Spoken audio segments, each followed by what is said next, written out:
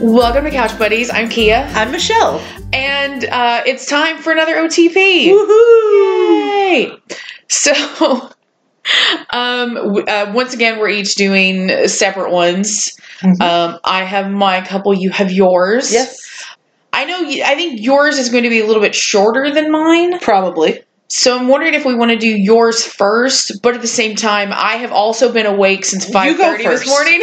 I think you should go first, because if mine is shorter, then I can wrap it up and it'll be fine. Okay, because mine is complicated, and it's so yeah, you go first. Okay, mine, and I apologize to our listeners right now. I have had a very long week, and we're recording on a Saturday, and I got up and went into work this morning very early, and so if my brain is not firing on all cylinders, I apologize. I may not be describing this OTP as eloquently as I normally might. So, apologies for that. You'll get the gist of what I'm saying. But my couple this week, and I'm giving a spoiler warning, because my couple is from the Guernsey Literary and Potato Peel Pie Society, which is a Netflix original film at the moment. Mm-hmm. And so if you've been waiting to watch the movie and you haven't yet, then just ignore me, skip to Michelle's part, and go watch the movie and come back to this, because I'm going to be talking about Juliet Ashton and Dossie Adams from Guernsey Literary and Potato Peel Pie Society, and I'm going to be discussing them from both the book and the movie.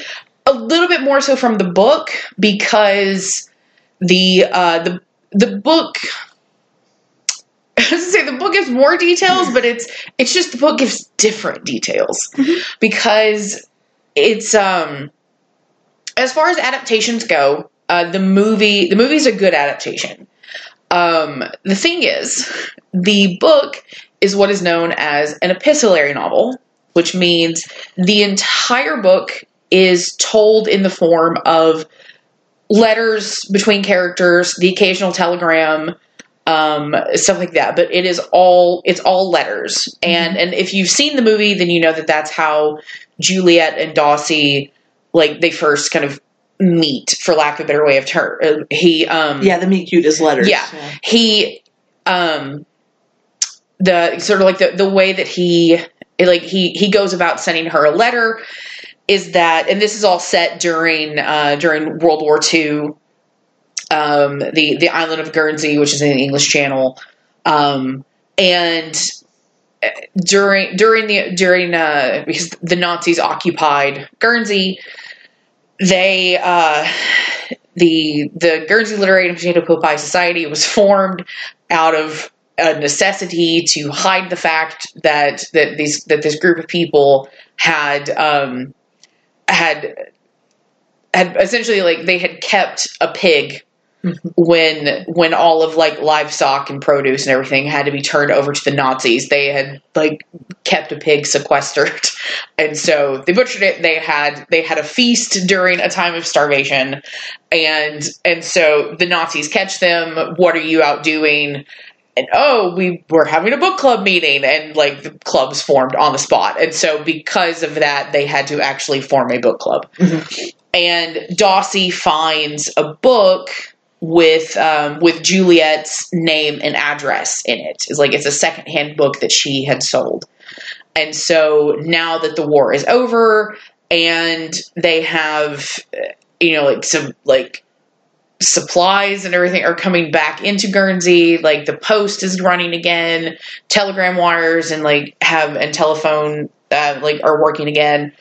He sends a letter to this address saying, I have your book I have this book by Charles Lamb, which was yours. Could you give me the name of a bookshop in London where I might find more works either by him or about Charles Lamb? Yeah, give me your Rex. Yeah, essentially.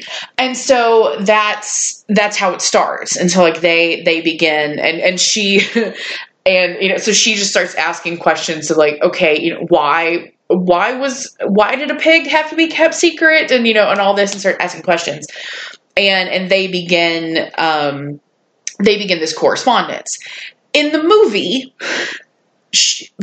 there are 2 letters from him, and then she's off. And she's like, I'm going to Guernsey right now. And in the book, it's a little bit different because the movie does the Hollywood thing of making things a little bit more dramatic, a little more streamlined. A few differences between the book and the movie that I just want to point out, so that the things so that basically I don't have to go into a really long explanation of certain points. Things to know: in the book, there are a lot more members of the society than just the handful that are in the movie. The little girl Kit lives with Amelia, not Dossie. She never calls him daddy, nothing like that. She calls all the members of the society by their names. The character of Mark was, in the book, he's a publisher. He's not a diplomat. He's a publisher. And initially, when he's introduced into the story, Juliet's friend and publisher Sydney thinks that Mark is trying to poach Juliet. Is kind of how it comes about.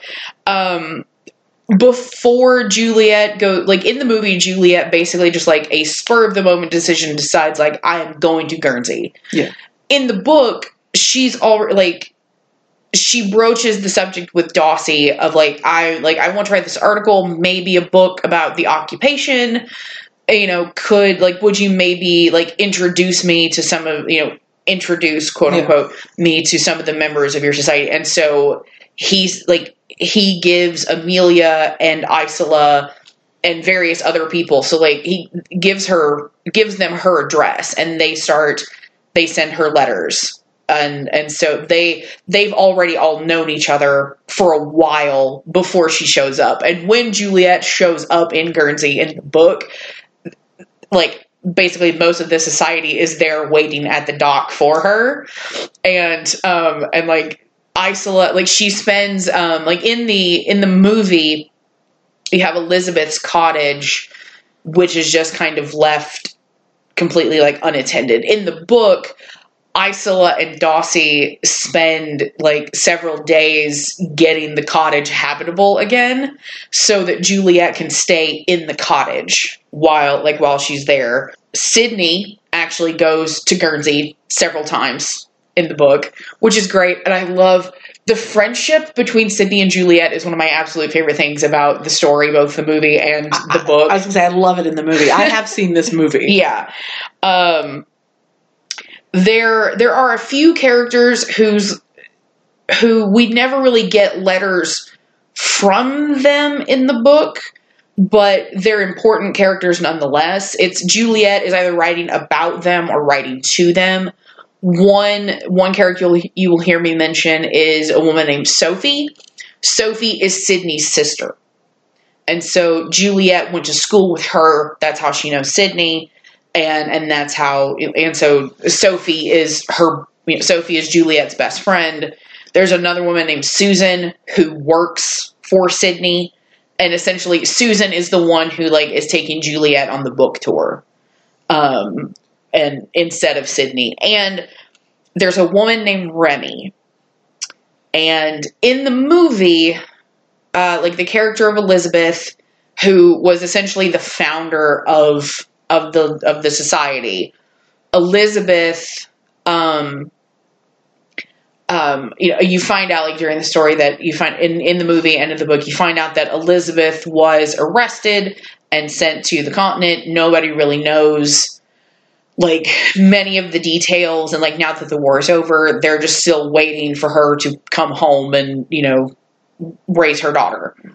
And in the movie, it's Mark who finds out the details, and Juliet tells everybody. Or in the movie, that's what happens. In the book, a woman named Remy Gerard writes a letter just kind of addressed to the Guernsey Literary Society, because she was in Ravensbrück with Elizabeth.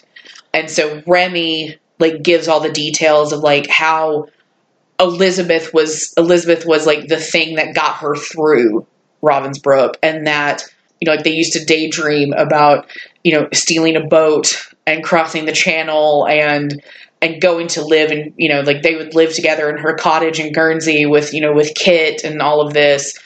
And so, like, now that the war's over, Remy is, you know, kind of convalescing. She sends this letter to let them know what had happened to Elizabeth. And Dossie and Amelia are basically like, we have to go meet this woman. And so they go over to France to meet her. And she, you know, is a woman who was in a concentration camp. She is just so inexorably broken. And Dossie feels the need. He's like, we have to bring her to Guernsey. Like Dossie just has this feeling of she's not going to get better. Like, we have to bring her with us, and like, we will help her get better. Like, because he feels that they owe it to Elizabeth to take care of Remy. Remy becomes part of sort of a love quadrangle through no fault of her own. It just happens. It just happens. And so that's, just other things that, like, one in the book, once Juliet gets to Guernsey, she doesn't leave again. Because, like, once she's there to stay. Just some notes really quickly that I had about the movie. You know me, I'm not a huge fan of love triangles. This one, I don't mind it as much because Glenn Powell is charming as fuck. He really is. We saw him on Scream Queens, and we thought that he was the biggest idiot on the planet. And then Chad Radwell, oh my god! But then he has just grown. He was on what is Set It Up? Set It Up, Hidden Figures. Right, I forgot about Hidden Figures. Yeah, he plays Alan Shepard, I think. That sounds right. In Hidden Figures. And he just, like, as an actor, he has gotten to do some really fun jobs. After, like, the first thing I've ever seen him in, like, after, like, Scream Queens being that first thing. Yeah. I have to say, like, he's, like, weirdly suited to period movies. Yeah, oh yeah, he was good in this. Yeah. Like, he's so good in Guernsey. And Hidden Figures, once again, it's another period. Yeah. And I was also realizing that, like, when I was watching this movie again for, like, the 5th time, I'm realizing that I have only, with the exception of one thing, all of the stuff I have ever seen Lily James in, it's a period piece. Yeah. She largely does period pieces. Because, like, Downton Abbey, this, Cinderella, which isn't technically a period piece, but it's a period piece. It's close enough. I would call it that. And she's Natasha Rostova in War and Peace. Oh yeah, that's right. The only thing I have ever seen her in that is even, like, remotely, like, modern is Secret Diary of a Call Girl. I forgot she was in that. Yeah. Also, it cannot be underestimated how much I love McKeel Huseman. Oh, he's amazing. This, I started watching The Haunting of Hill House, and I just immediately fell in love with him, and then realized, wait, I was already in love with him from watching, like, Treme on HBO. Mm-hmm. We definitely get more in the movie. There's a whole lot more of Juliet and Mark. Like, we see them spending more time together.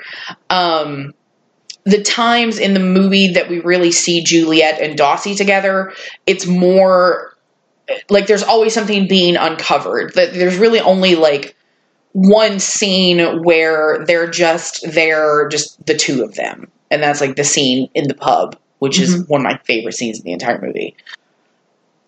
It's set up so that Mark and Dossie are, like, they're a complete 180 from each other. Like, they could not be more different. Mark is, you know, elite, upper crust, New York socialite kind of dude.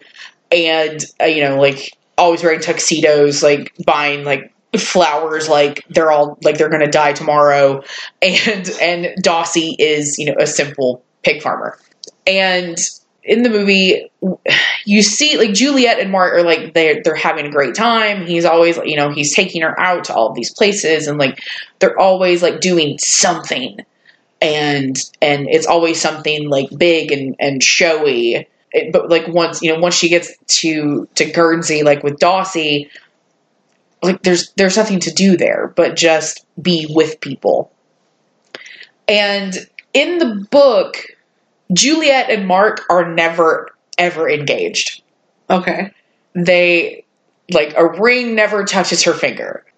Because it's just the nature of the book, we only ever, like, there's a few, like, telegrams and a few letters, like a couple of notes from Mark. But for the most part, everything you learn about Mark is from, like, Sydney and Susan's point of view, or, like, when Juliet is writing to Sophie. So is he not, like, so you know from the beginning he's probably not he's not really a believable love interest. Well, it's... Not believable, that's the wrong word. He's not going, like, an actual rival to Dawsey.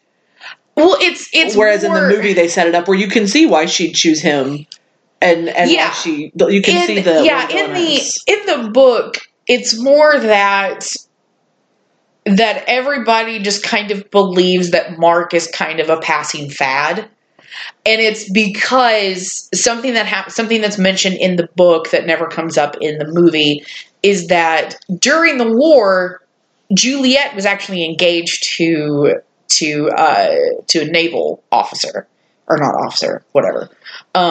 She was engaged to a man in the Navy. They had been together for like 4, maybe 5 months. They because this all comes up when Juliet is being interviewed by like a almost like tabloid-ish kind of journalist, and he brings up.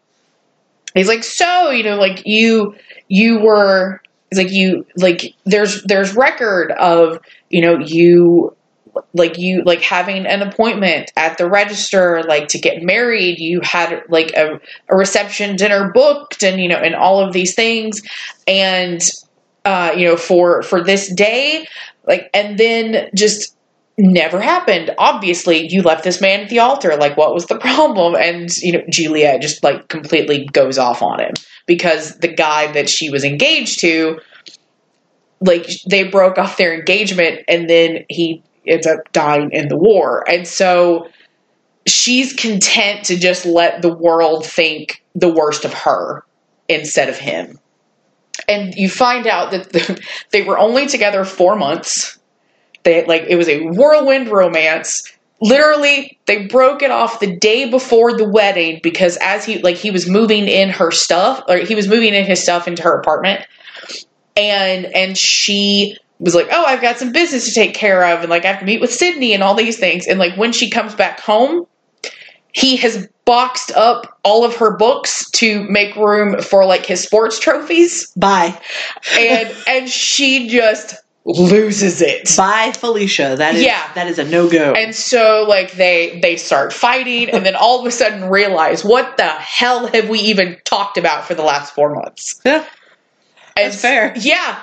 And so it was literally just like, they got it, like, they escaped by the skin of their teeth. And then, like I said, he goes off and dies in the war.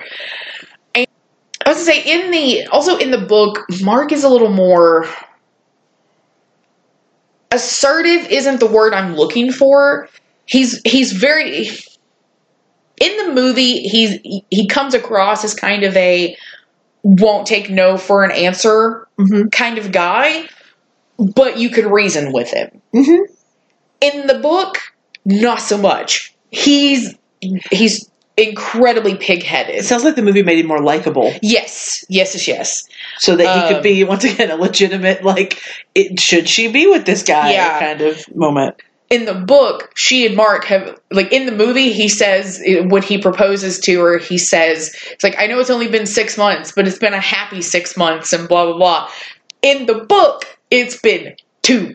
To be fair, 1940s people were getting married like crazy. Yes. But yes. They were. For us, we're like, no thank you.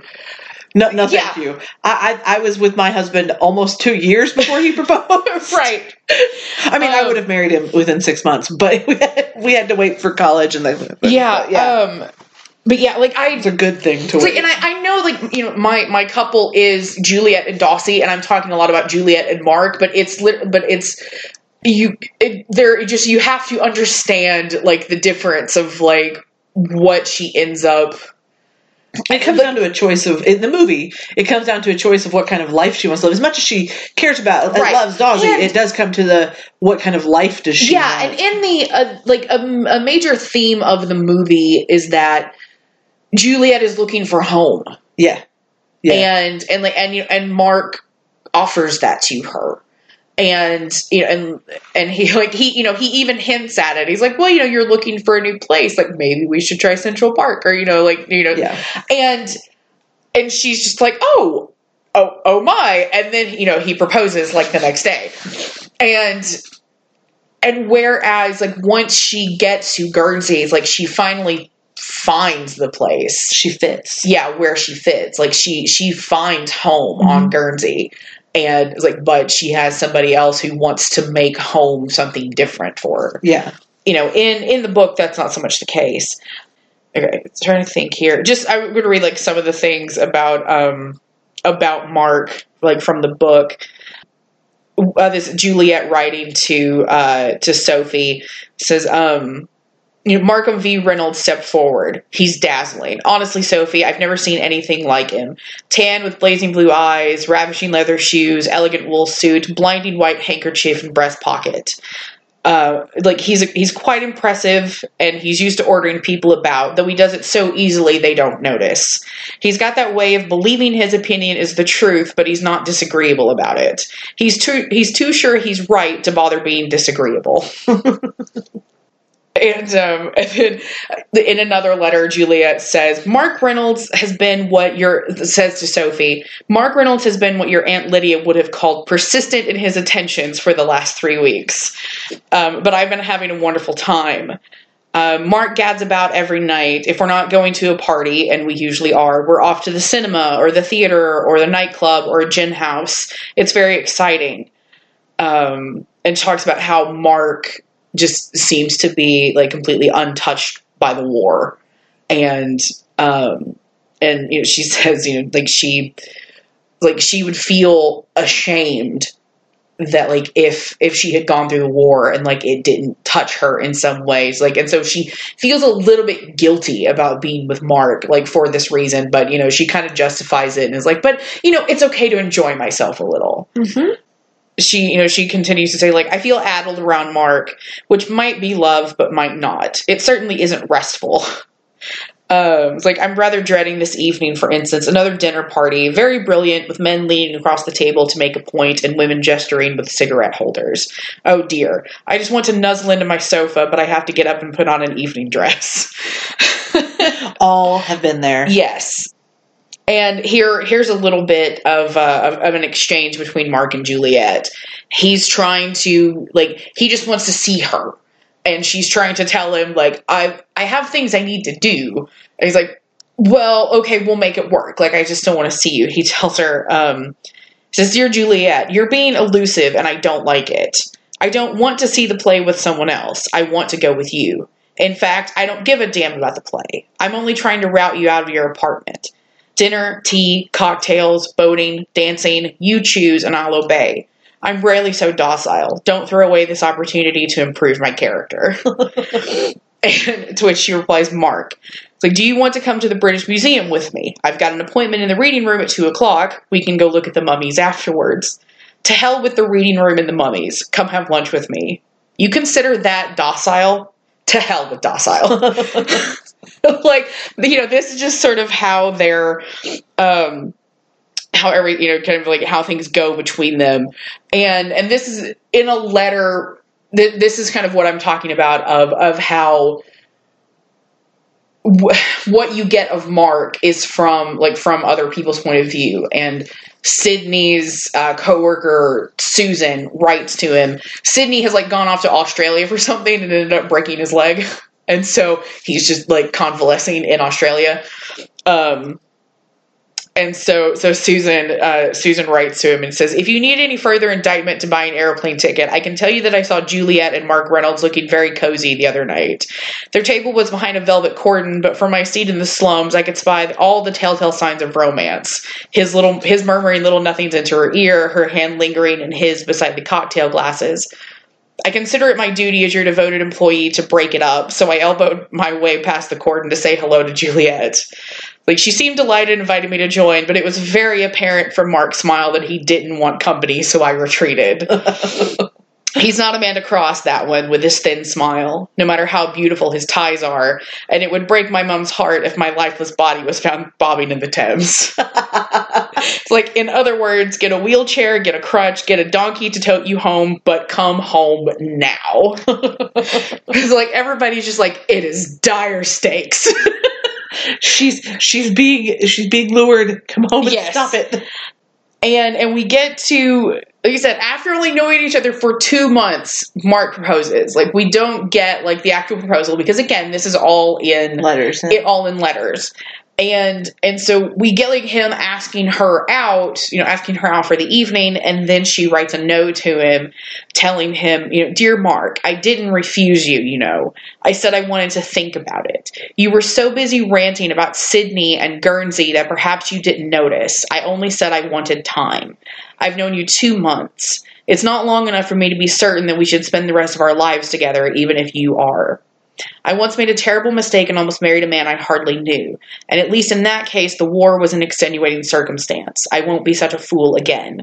Think of it. I've never even seen your home. I don't know where it is, really. New York, but what street? What does it look like? What color are your walls, your sofa? Do you arrange your books alphabetically? Are your drawers tidy or messy? Do you hum? If so, what?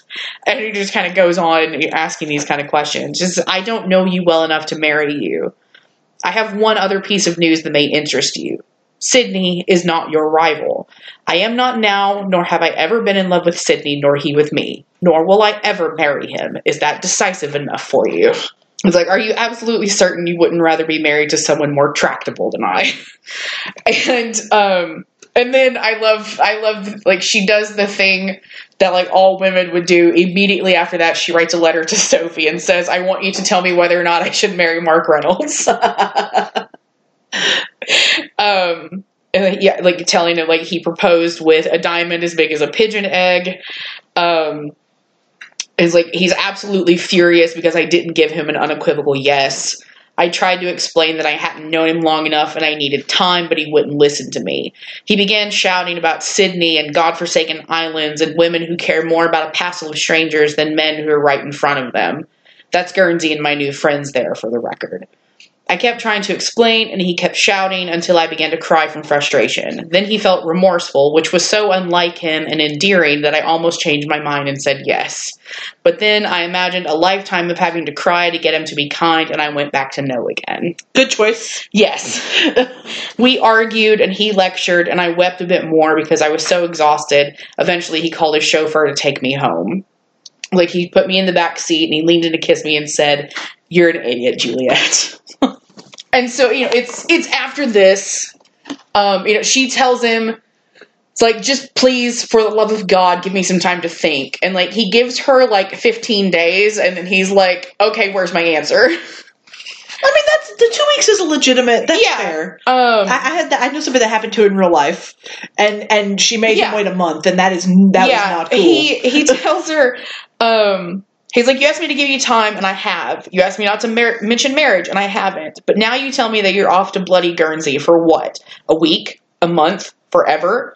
Do you think I'm going to sit back and let you go? You're being ridiculous. Any half-wit can see that you're just trying to run away, but what nobody can understand is why. We're right together. You make me happy. You never bore me. You're interested in all the things I'm interested in. And I hope I'm not deluded when I say I think the same is true for you. We belong together. I know you loathe it when I tell you I know what's best for you, but in this case I do. For God's sake, forget that miserable island and marry me. I'll take you there on our honeymoon, if I must. Oh my. Yeah. Yeah, see, no. The only time in the movie that Mark is not helpful, I will say, like, is not a generally good guy, is the moment she breaks up with him, and he has a legitimate right to have, and I have to say, a moment of anger. In the movie, like, that is one of the best breakup scenes I have ever seen in a movie. Well, and he gets angry, but he comes back, too. And, like, I appreciate that Yes. so much. Like, the movie, I remember being really impressed by the movie when I watched it, because that's not the way that breakup scenes normally go in movies. Yeah. And they didn't make me hate him ever. I know. In the movie. Whereas the book, I'm already like, Yeah. Well, like, and she writes a note back to him and says, "Dear Mark, you're probably right. But even so, I'm going to Guernsey tomorrow and you can't stop me." Bye. Yeah. Like, I'm sorry I can't give you the answer you want. And so, like, you know, during this, during all this stuff going on with Mark, like, she's still writing, you know, to Dossie and to Isola and Amelia and everybody. And the thing about Dossie in the book, he reminds me very, very much of Almanzo Wilder. Okay. He doesn't say a lot, and so you really have to kind of like read between the lines of the things that he's saying in the book, because everything that he says, like, he has lengthy letters, but it's usually when he's talking about the occupation, or like he's answering a question she wants to know, or he's talking about Kit. For, like, he doesn't like go on about himself really. He's just very kind of laconic in that way. Like, he's just a very quiet, like, very, like, just like very like silent man for the most part. And during all that, he, like, they're still corresponding back and forth. They're trying to, they're like basically like making arrangements, like, for her to, for her to come to Guernsey, and just sort of like the little things that you get. He's writing a letter kind of like about the society and like about Kit, and just, the thing about Dossie is that there will just be like a little, like one little line that just kind of makes you go, of like feelings, perhaps. Because during a letter, he says, "Perhaps I've written over long, but I wanted you to know just how much your books have given me to think about and the pleasure that I find in them." Good line. Yeah.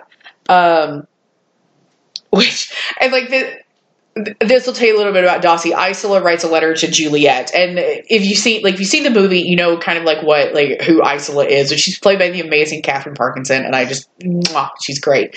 She's just not like busybody is the wrong word, just very, I can't think of the word, like, help me out.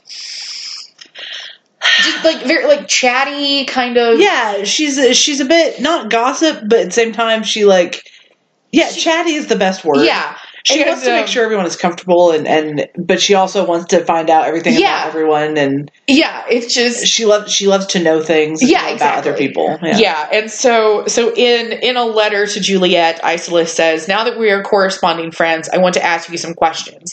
They are highly personal. Dossie said that it would not be polite, but I say that that's a difference twixt men and women, not polite and rude. Dossie's never asked me a personal question in 15 years. I'd take it kindly if he would, but Dossie's got quiet ways. I don't expect to change him, nor myself either." That's pretty, that's her. Yeah, that's Isola, and that's that's him, yeah. And that's him. A thing that I meant to mention earlier and I forgot about is it's before she ever meets Mark, like before she's ever gotten a letter from Dossie, Juliet is writing to her friend Sophie, and she's saying, she says, "I swear, Sophie, I think there's something wrong with me. Every man I meet is intolerable. Perhaps I should set my sights lower. Like, I can't even blame it on the war. I was never any good at men, was I? What's the matter with me? Am I too particular? I don't want to be married just to be married. I can't think of anything lonelier than spending the rest of my life with someone I can't talk to, or worse, someone I can't be silent with." And like, ultimately, like, that's the thing that she finds in Dossie that I love so much. Sorry, I'm scrolling through my notes and I just saw another line about Mark, because in the movie there's the whole thing about her, like, Juliet's landlady is just like, "For the love of God, Mr. Reynolds, you have to stop with the flowers," because like Juliet is basically living in a florist shop with all the flowers that that is like his ploy. Like that is how he introduces himself to her, is like he's like somehow gotten a hold of like her schedule of where she's going to be on her book tour, and so he sends flowers to like her hotel and her train, and that is called a stalker, and could be problematic. And at one point, and like it's just like he sends his card with it, and like, you know, there's really like no information, and you know, she asks Sydney to look him up, but like this goes on for a while of him just sending flowers to places where she's going to be, just basically like biding the time until like they actually get, like have some kind of introduction. And at one point, Juliet says to Sophie, is like, that man has sent me another bale of orchids. I'm getting a nervous twitch waiting for him to come out of hiding and make himself known. Like, just so many flowers. What was it? Like in the, another thing to mention is that when Juliet goes to Guernsey, like she has already, like the idea of her writing a book about the occupation, everybody already knows about it. Everybody's cool with it. That's good. Yes. And so, like she tells Dossie, you know, I would like to write a book, on a subject I could live happily with for several years. You know, do you think your literary society would mind being included in such a story? But if you'd rather not, please don't worry. I will understand either way, and either way, I would like to hear from you again. And so that's when sort of like Dossie kind of makes like introductions via letter, like for the other members. And Amelia says, "Dear Miss Ashton, Dossie Adams has just been to call on me. I've never seen him as pleased with anything as he was with your gift and letter." Aww. I know. Somebody from the island comes to London for something and delivers a letter like from Dossie and also like some flowers with it. And so keep in mind, Mark has been sending her all kinds of flowers for all kinds of reasons. Mm-hmm. And here, like, somebody like hand delivers like some flowers like that Dossie sent from Guernsey. And she says, you know, "Dear Mr. Adams, how did you know that I like white lilacs above all flowers? Like I always have, and now they are here, pluming out over my desk. They are beautiful, and I love having them. The look, the delicious scent, and the surprise of them." Aww. I know. Yeah, she had a favorite. Yeah. Like Mark never had a chance. I know. In the movie he has a slight chance in the movie. Yeah, in the movie here not so much. Yeah, in the book, not so much. Once Juliet gets to the island, in the movie, there's the woman named like Charlotte Stimple who Juliet kind of stays with. Yeah, she has the boarding house. Yeah, who has the boarding house. In the book, she's called Adelaide Addison, and she's just as much of a busybody. I was gonna say bitch, but yeah, that works too. Well, I meant more like when she breaks into the room and goes through the girl's stuff. And it's basically that, but like just being told like through letters. And you know, in the movie, all like we really get is that Elizabeth left Kit with Dossie and then was like immediately arrested. And so Dossie, like he raises Kit for that, like he's raising Kit for that reason because Elizabeth left her with him. In the book, it's a little bit different. Kit was left with Amelia instead. She stays with Amelia most of the time, but she just kind of like hops around like to various members of the society, and they all kind of, you know, she's the child of the she's the child of the society. Yeah. Well, once like everybody on the island starts writing to not everybody, but once people on the island start writing to Juliet, the Charlotte Stimple character Adelaide Addison, being the kind of like tattletale of a woman that she is, that finds scandal in everything. The Rachel Lynde of the yes. if you're gonna compare it to my favorite books.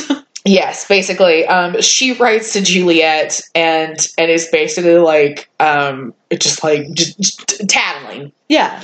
And tells her, is like, herewith are the sorry facts. In April of 1942, the unwed Elizabeth McKenna gave birth to a baby girl in her own cottage. Evan Ramsey and Isola Privy were present at the birthing. He to hold the mother's hand and she to keep the fire going. Amelia Maury and Dossie Adams, an unmarried man, for shame, did the actual work of delivering the child before the doctor could arrive. The putative father, absent. In fact, he had left the island in a short time before. Ordered to duty on the continent. So they said. The case is perfectly clear. With the evidence of their illicit connection was irrefutable, Captain Hellman abandoned his mistress and just left her to her just deserts. And so, like, to me, it puts a whole different spin on it. Like, the fact that not just Amelia, but that Isola and Eben and Dossie were there, like, for the for Kit's birth. Just puts into perspective how important Elizabeth and by extension her child was to everybody. It strengthens the connection. Yes, it does. And when Juliet gets to Guernsey, it's not long after that they get the letter from Remy. And Dossie and Amelia decide to go to France to see her in person and try to like convince her to come to Guernsey. And so during that time, because for what I don't remember like the exact reason, but it's just kind of decided that Kit is going to stay with Juliet.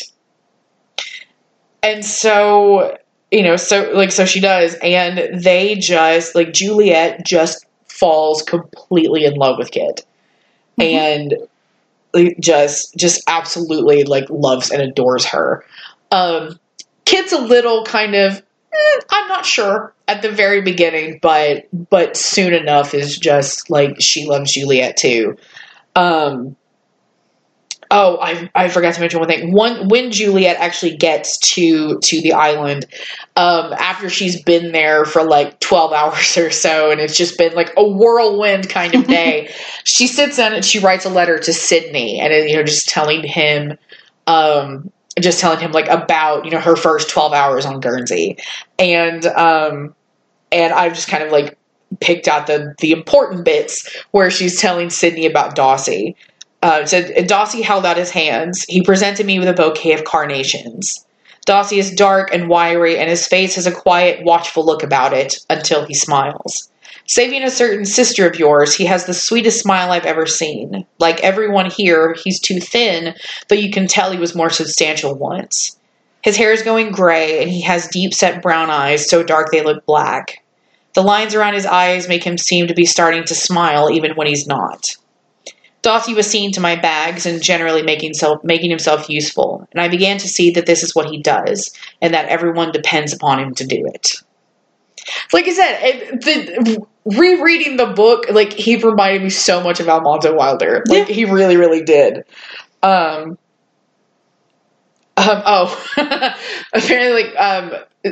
she also writes a letter to Sophie and says, yes, I'm on the island. Mark did his best to stop me, but I resisted him mulishly right to the bitter end.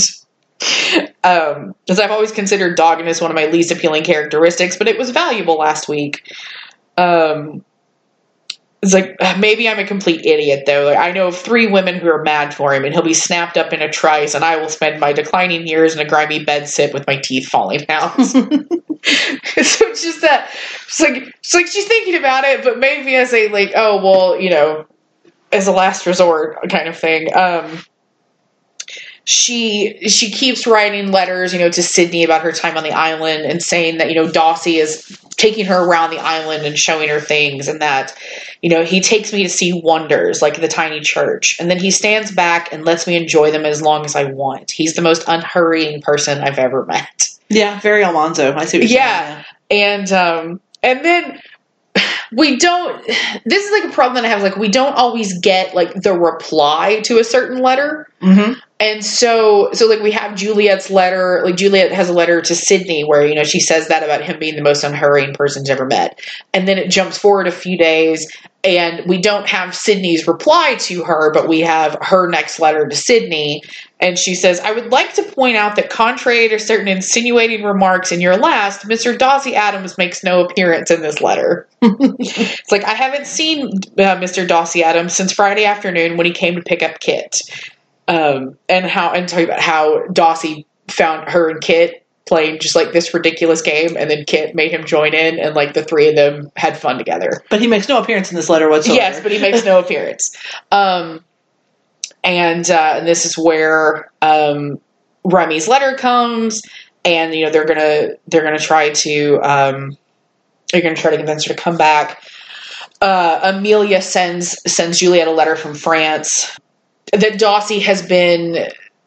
He's been like surprisingly forceful is not the word I'm looking for, but like surprisingly adamant of like trying to convince Remy to come back, and like it's to a point that Amelia is like, like sometimes I wonder where our old shy Dossie has gone. And then we get to like one of my favorite things. Sidney comes to Guernsey, and while he's there, and he's there for quite a while, and funnily enough, he ends up staying with Isola, which I'm like, I need that buddy comedy right now. Sidney comes to the island, and he writes a letter to his sister Sophie and says, I am at last on Guernsey with Juliet, and am ready to tell you 3 or 4 of the dozen things you asked me to find out. Now, about Dawsey Adams. I have inspected him as per instructions and liked what I saw. He is quiet, capable, trustworthy. Oh, Lord, I've made him sound like a dog.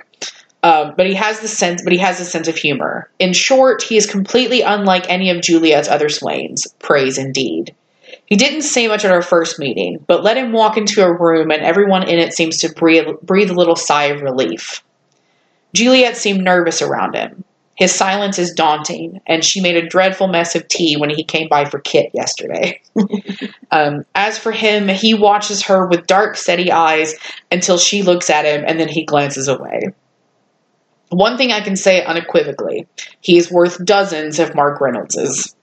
He wants Juliet because she's pretty and intellectual at the same time, and he thinks they'll make an impressive couple. If she marries him, she'll spend the rest of her life being shown to people at theaters and clubs and weekends, and she'll never write another book, and it will be the end of our Juliet. Which, he has a point. So this goes like, she's been on the island for probably about a month. And Juliet tells Sophie, Mark doesn't write. He telephones. He rang me up last week. And it was one of those terrible connections that forced us to constantly bellow, what? But I managed to get the gist of the conversation, that I should come home and marry him. I politely disagreed. Remy is going to come to Guernsey, and so Remy is going to stay with Amelia, and so Kit is once again going to stay with Juliet, just for however long. Then we get the kind of aha moment where Juliet finally realizes how she feels about Dawsey. And we get a little bit of this moment in the movie because it's when like Mark just suddenly appears, and just like cock blocks the whole thing. But the way that it happens in the book, I don't know, like I feel it on a deeper level. And don't get me wrong, McKeel and Lily James, they are able to convey a whole lot, but because most of the time that they spend in the movie is like him telling her about the occupation, like the little moments that they have where it's just the two of them sharing a look or a conversation, it's so kind of truncated and it's so brief. Like you don't have time to kind of steep in those moments. Like it doesn't seem to form as like strong of a bond as you get in the, like it's a little bit like Dawsey Juliet light in the movie, but in the book, Juliet writes to Sophie and says, burn this letter. I would not care to have it amongst your collected papers. I've told you about Dawsey, of course. But what I haven't told you is that on the very first evening that I arrived on the island, the moment Dawsey held out both his hands to meet the gangplank, I felt an unaccountable jolt of excitement. Dawsey is so quiet and composed that I had no idea if it was only me, so I struggled to be reasonable and casual and usual for the last 2 months. And I was doing very nicely until tonight. Dawsey came over to borrow a suitcase for his trip to France to collect Remy and bring her here. Kit was asleep, so we walked up to the headlands. I was as close to him as I've ever been, so I began to take particular note of his wrists and hands. I was wanting to touch them, and the thought made me lightheaded. There was a knife edge feeling in the pit of my stomach. All at once, Dossie turned. His face was shadowed, but I could see his eyes watching me, waiting. Who knows what might have happened next? A kiss? A pat on the head? Nothing. Because the next second we heard the local taxi pull up and the passenger called out, "Surprise, darling!" It was Mark, resplendent in his exquisitely tailored suit with a swath of red roses over his arm. I truly wished him dead.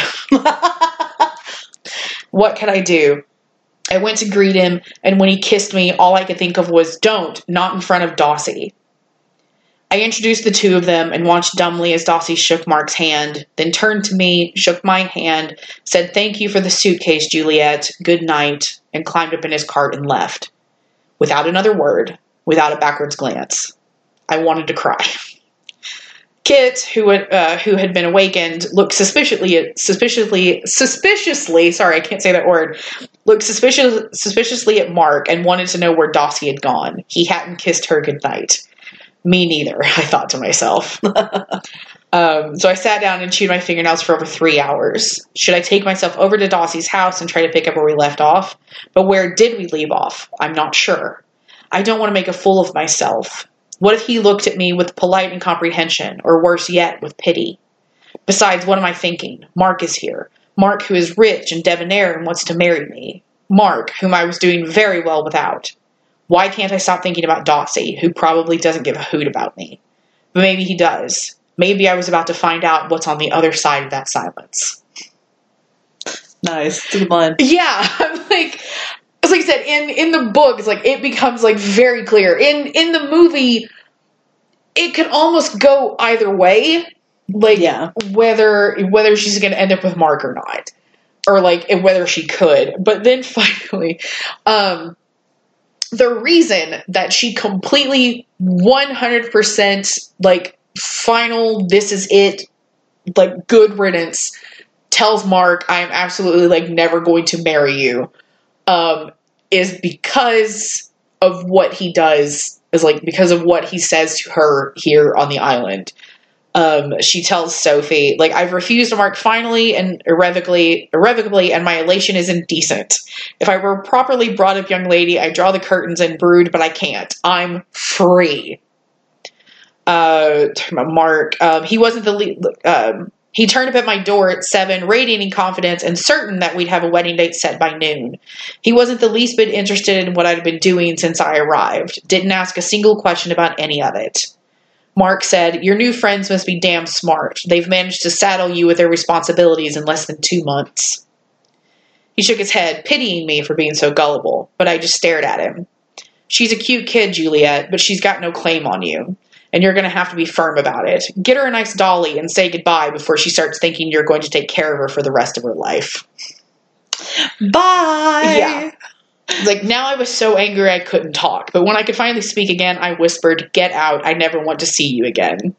Feeling better by the minute, I told him I would never marry him or anyone else who didn't love Kit or Guernsey or Charles Lamb. He tried to argue with me, then to coax me, then to kiss me, then to argue with me, but it was over, and even Mark knew it. For the first time in ages, I was completely sure I'd done the right thing. P.S. None of this means anything with regard to Dossie. Charles Lamb just popped out of my mouth by coincidence.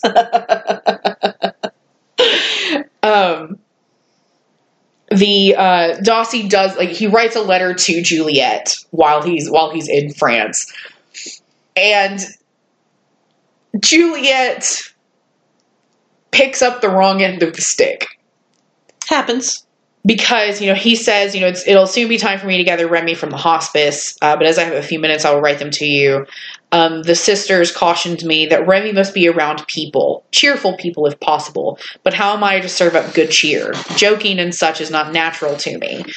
I didn't know what to say to the sisters, so I just nodded and tried to look jolly. I will do my best, but you, blessed as you are with a sunny nature and light heart, would make a better companion for Remy than I. I don't doubt that she will take to you as we all have these last months, and you will do her good. So Juliet writes to Sophie, "Please ignore everything I have ever said about Dossie Adams. I'm an idiot. I've just received a letter from Dossie praising the medicinal qualities of my sunny nature and light heart. A sunny nature? A light heart? I've never been so insulted. Light-hearted is a short step away from witless in my book. A cackling buffoon, that's what I am to Dossie. I'm also humiliated. While I was feeling the knife edge of attraction while we strolled through the moonlight, he was thinking about Remy and how my light-minded prattle would amuse her. No, it's clear that I was deluded and Dossie doesn't give two straws about me. That's not what he meant. I know. And so, Remy, he brings Remy to the island, and everything just kind of changes between Juliet and Dossie. And it's, I think part of it is because of, her misunderstanding his letter, Mm-hmm. and also just having Remy there, and how he doesn't dote on her so much. That's the wrong word, but, he's always there, looking after her, and, trying to take care of Remy. Because, like I said, he feels this duty. Yeah, he feels this responsibility to her. And so, several weeks go by, and Juliet says to Sophie, your inquiries about Dossie are misdirected. Send them to Kit or Remy. I scarcely see the man anymore, and when I do, he is silent. Not silent in a romantic brooding way like Mr. Rochester, but in a grave and sober way that indicates disapproval. I don't know what the trouble is. When I arrived on Guernsey, Dossie was my friend. We talked about Charles Lamb, and we walked all over the island together, and I enjoyed his company as much as that of anyone I've ever known. Then, after that appalling night on the headlands, he stopped talking, to me at any rate. It's been a terrible disappointment. I miss the feeling that we understood one another, but I begin to think that it was only my delusion all along.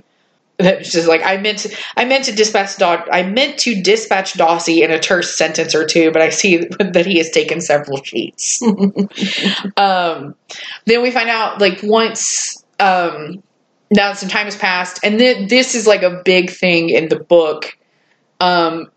Juliet actually starts setting into motion the necessary requirements to adopt Kit. Okay.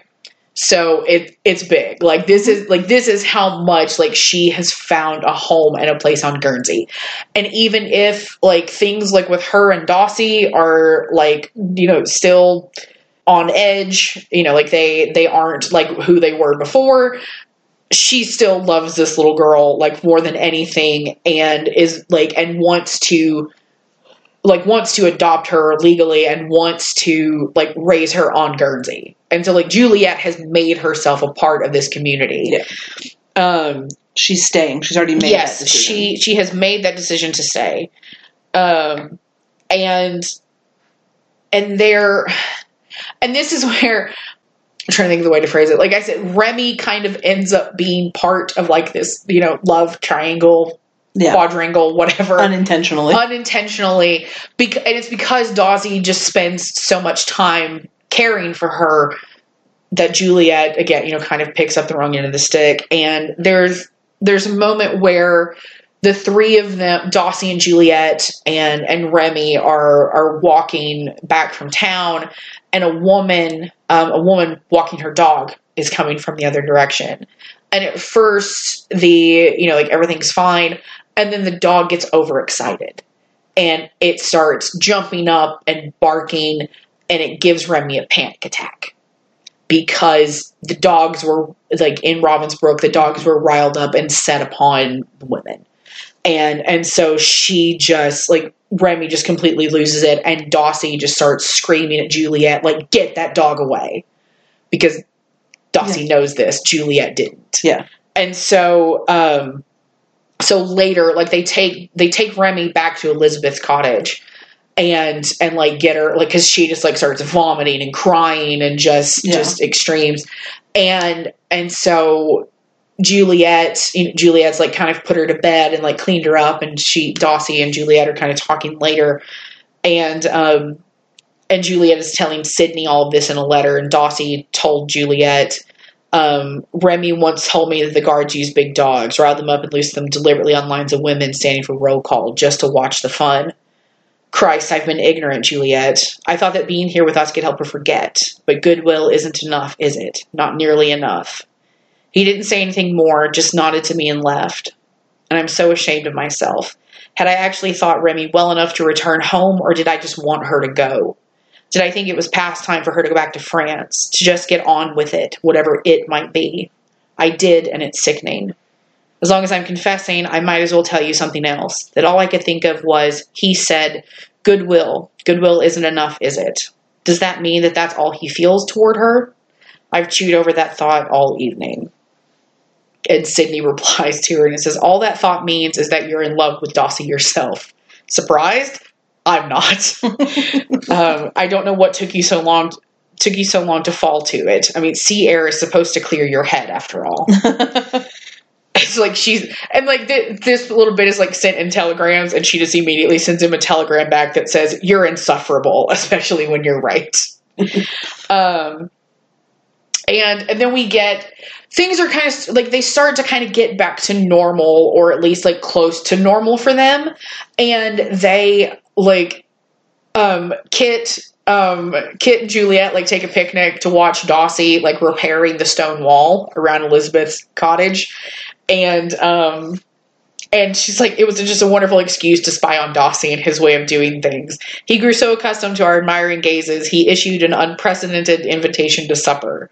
Kit had a prior engagement with Amelia, but I accepted with unbecoming haste, and then fell into an absurd twitter about being alone with him.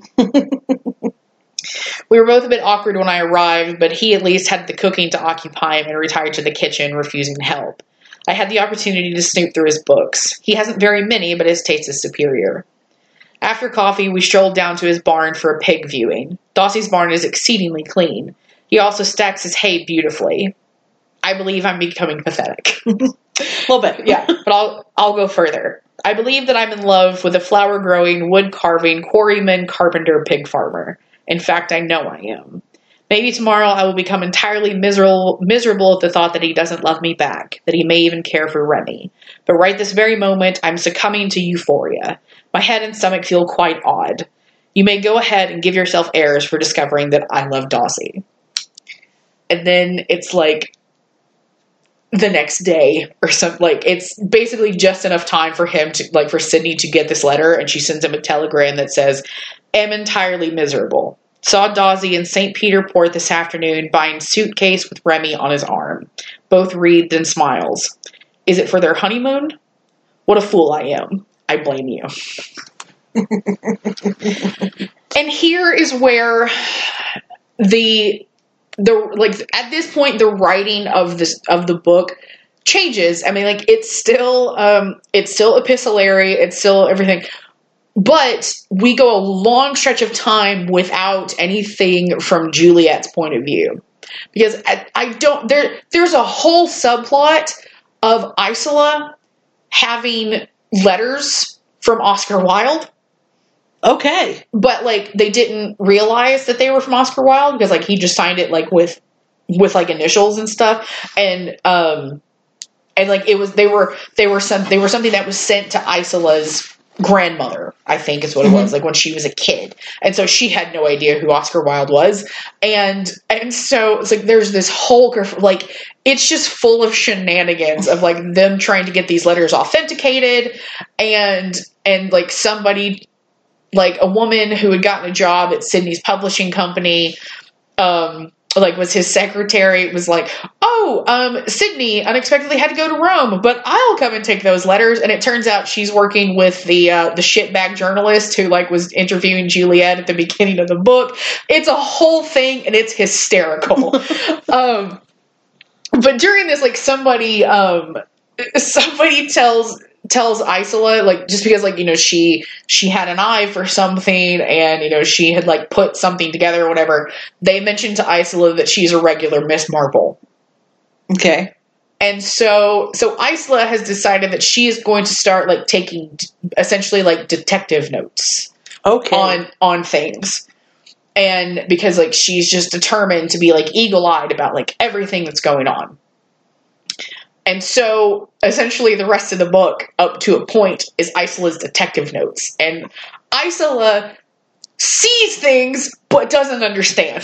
But as the reader, you get to understand. But as the reader, we understand. Isola does not.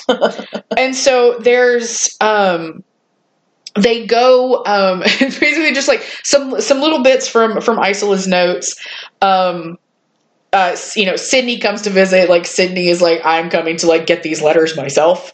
So Sydney comes back to the island, and there's Isola notes. Dossie watched Juliet, Sydney, and Kit go up the path, but he did not follow. No, he walked down to the shore and just stood there, looking out over the water. It suddenly struck me that Dossie is a lonesome person, and I think it may be that he has always been lonely, but didn't mind before, and now he minds. Why now? So then they're having essentially sort of like a picnic out on the beach, and Eben makes the announcement that Remy is, Eben has to make an announcement, and Isola notes, all were silent except for Juliet, who drew in her breath so hard that I heard her. She didn't let it out again and went all rigid, all over, even her jaw. What could be the matter? Then Eben announces that this picnic that they're having, it's actually a farewell party for Remy because she's going back to France. She's got a new home in Paris. She's going to be rooming with somebody, and she's going to be essentially like apprenticed to like a chef. And so, she's kind of got a new life on track, and that, she is going to come back to Guernsey at some point. And they've already decided that when she comes back, she's going to stay with Eben and Eli. And so after this news, everybody rushes around Remy to congratulate her. Everyone except Juliet. She let out her breath in a whoosh and flopped backward on the sand like a gaffed fish. I peered around, thinking that I should observe Dossie. He wasn't hovering over Remy at all, but how sad he looked. All of a sudden, it came to me. I had it. Dossie didn't want Remy to go. He feared she'd never come back. He was in love with Remy and too shy in his nature to tell her so. Well, I'm not. I could tell her of his affections and she would know what to do. They could marry and she would not need to go off to Paris and live.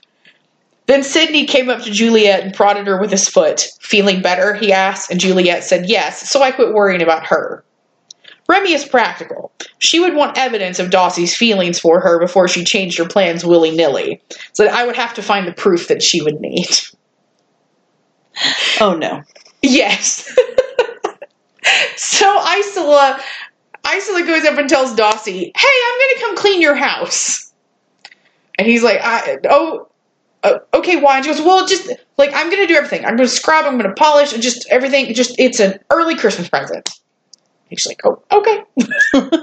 And so Isola's doing this so she can snoop. So she takes her notes and says, like, I will sweep and scrub Dossie's house, keeping a watch out for evidence that he cares for Remy. Maybe a poem, ode to Remy, all scrunched up in the waste paper basket, or doodles of her name scribbled all over his grocery list. Proof that Dossie cares for Remy must be in plain sight. Once I give proof of his devotion to Remy, she'll not get on the airplane to Paris on Tuesday. She will know what to do, and then Dossie will be happy.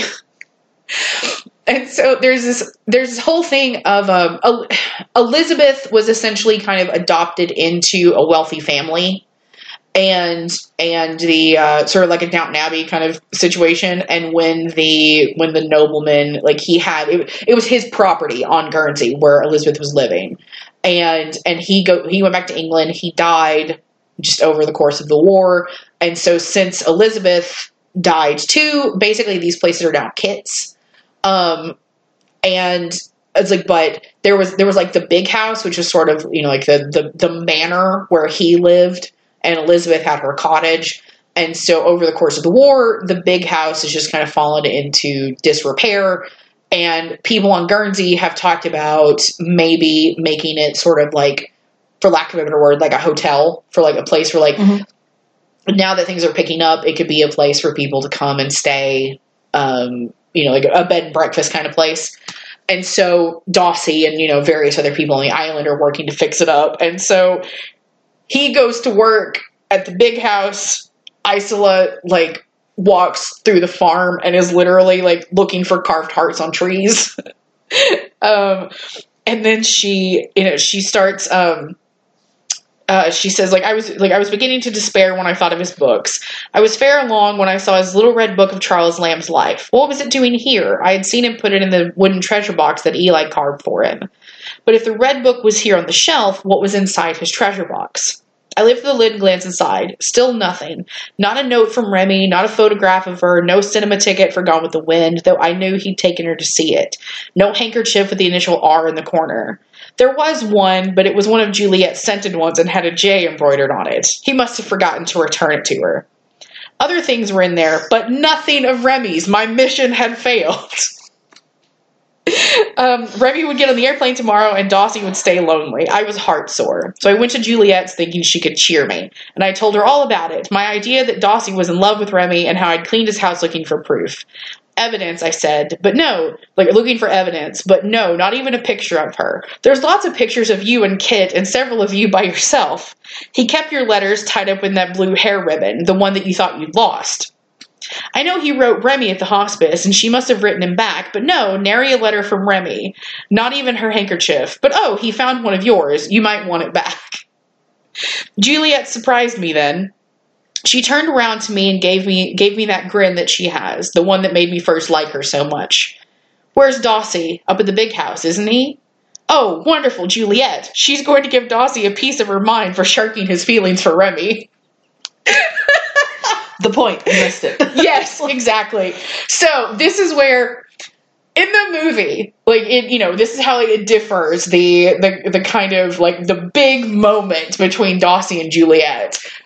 The movie makes it's more Hollywood, more dramatic. Mm-hmm. They both have they're both doing the rom-com chase and they meet in the middle in the mm-hmm. movie.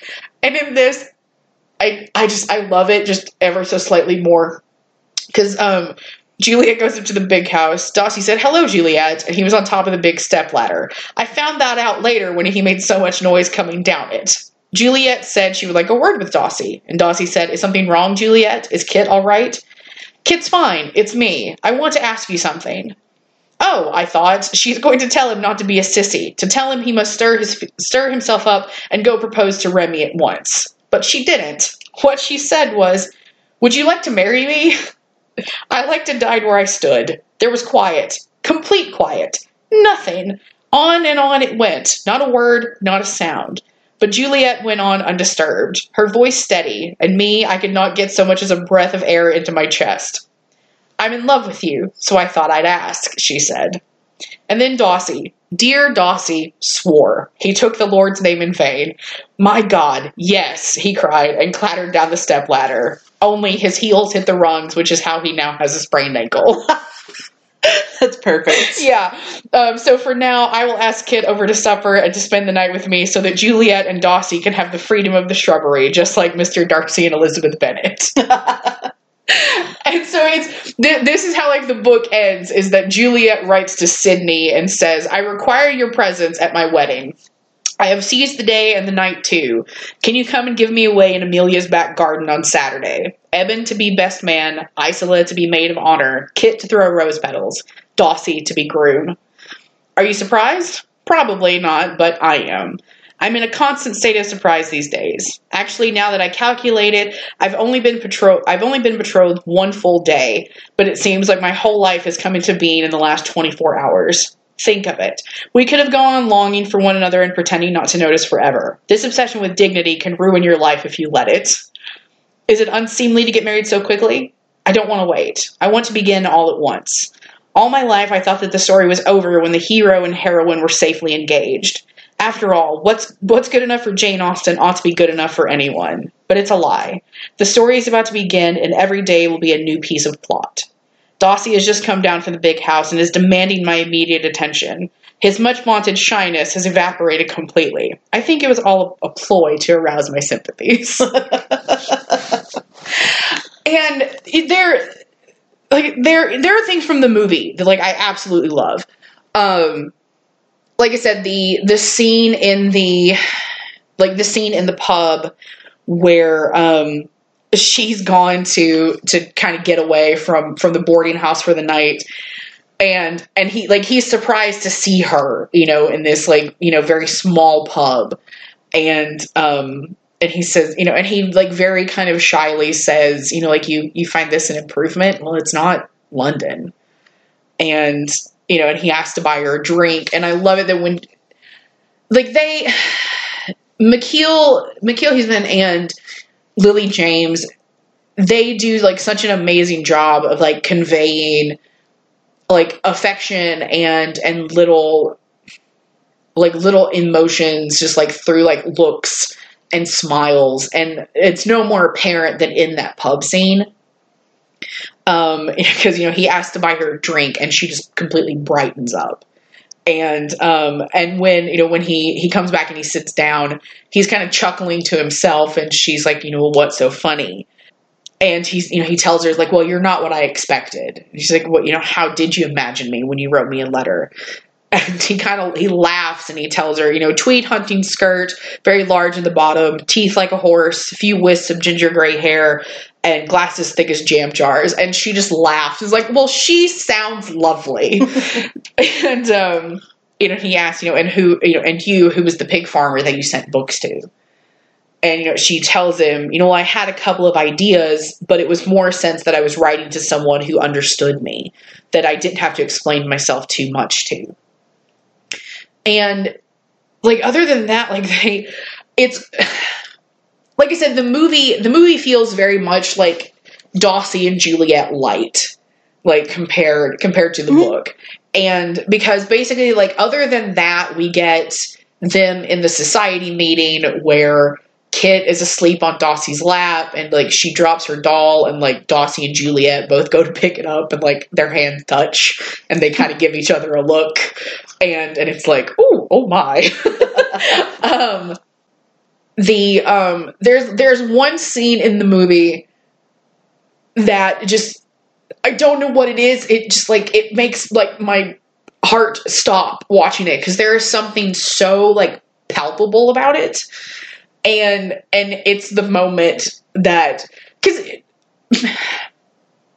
basically, and any feelings that I have about the character of Mark in the movie all come down to, like, Glenn Powell. Yeah. And so, and as much as I love McKeel Huseman, like, the first time I watched the movie, I was like, you know, she's gonna end up with Dawsey. Like, that's just how these movies work. But it's like, I at the time, I didn't particularly care who she ended up with. And then there's this scene where Dawsey has asked Juliet to take Kit home because he has some work that he has to do.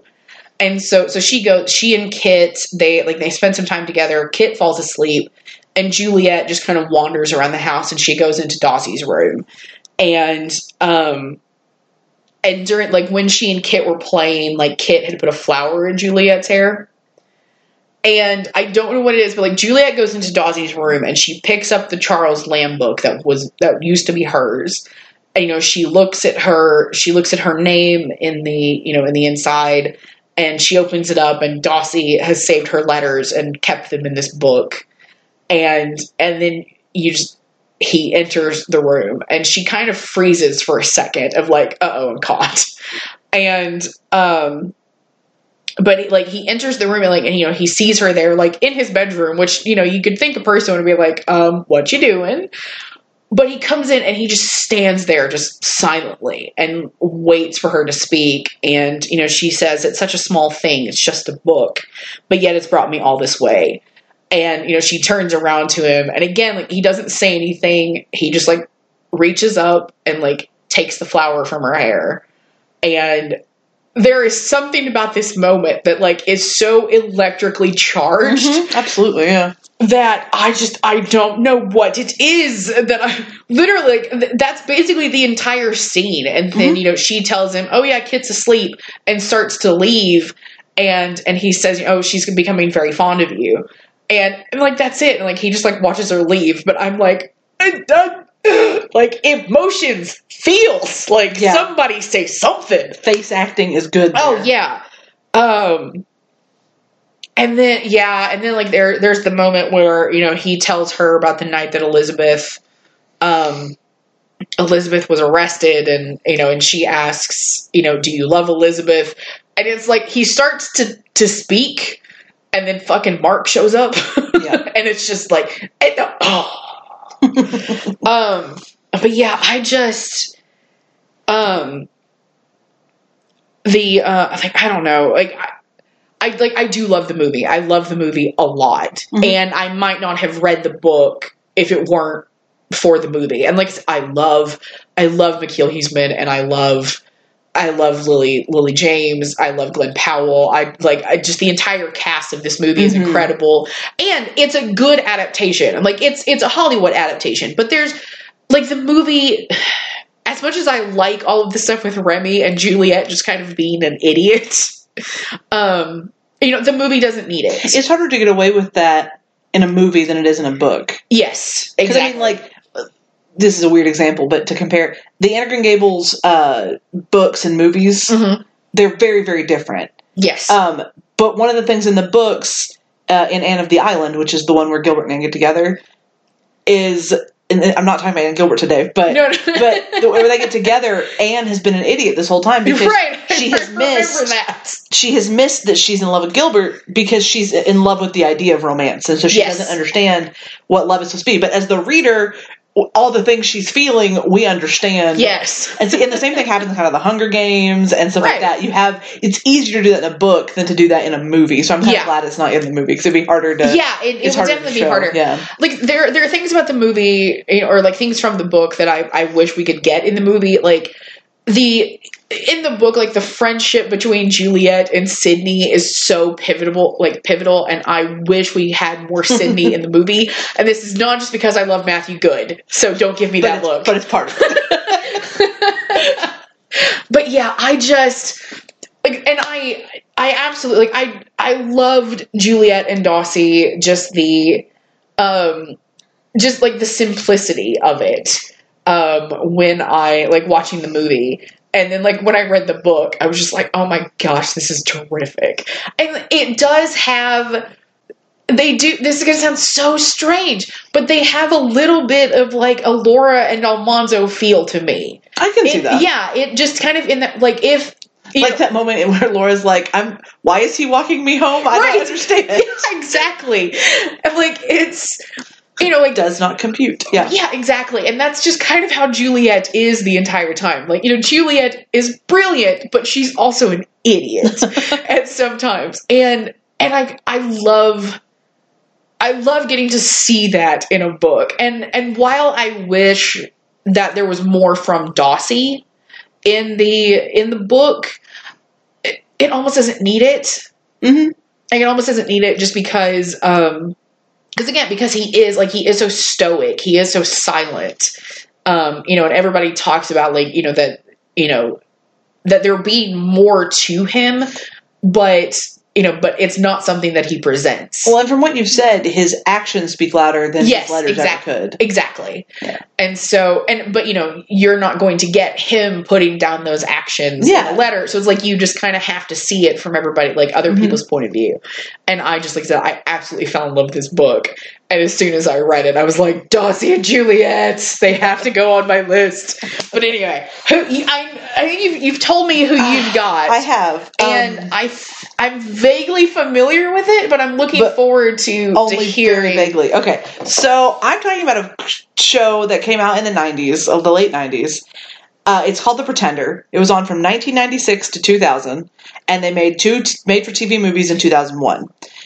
They always intended to make a third. It just never happened. Mm-hmm. So the second one leaves you with kind of a mythology cliffhanger, like, because the show, like, I'll get into what the show is in a minute. The thing about my couple, they aren't together ever. Of the 86 or 87 episodes, I have it written somewhere in here, the adult characters share scenes 8 times. They're in the same scene 8 times. Okay. However, they talk on the phone a lot. Okay. The phone becomes the letters in this case. Like, yeah, I was about to say. Yeah, it's very strange. There's also a character named Sydney in this, but he's a father figure, but still. Right. So the best way to explain this is to give you the opening of the TV show. This is how every episode opened. There are pretenders among us.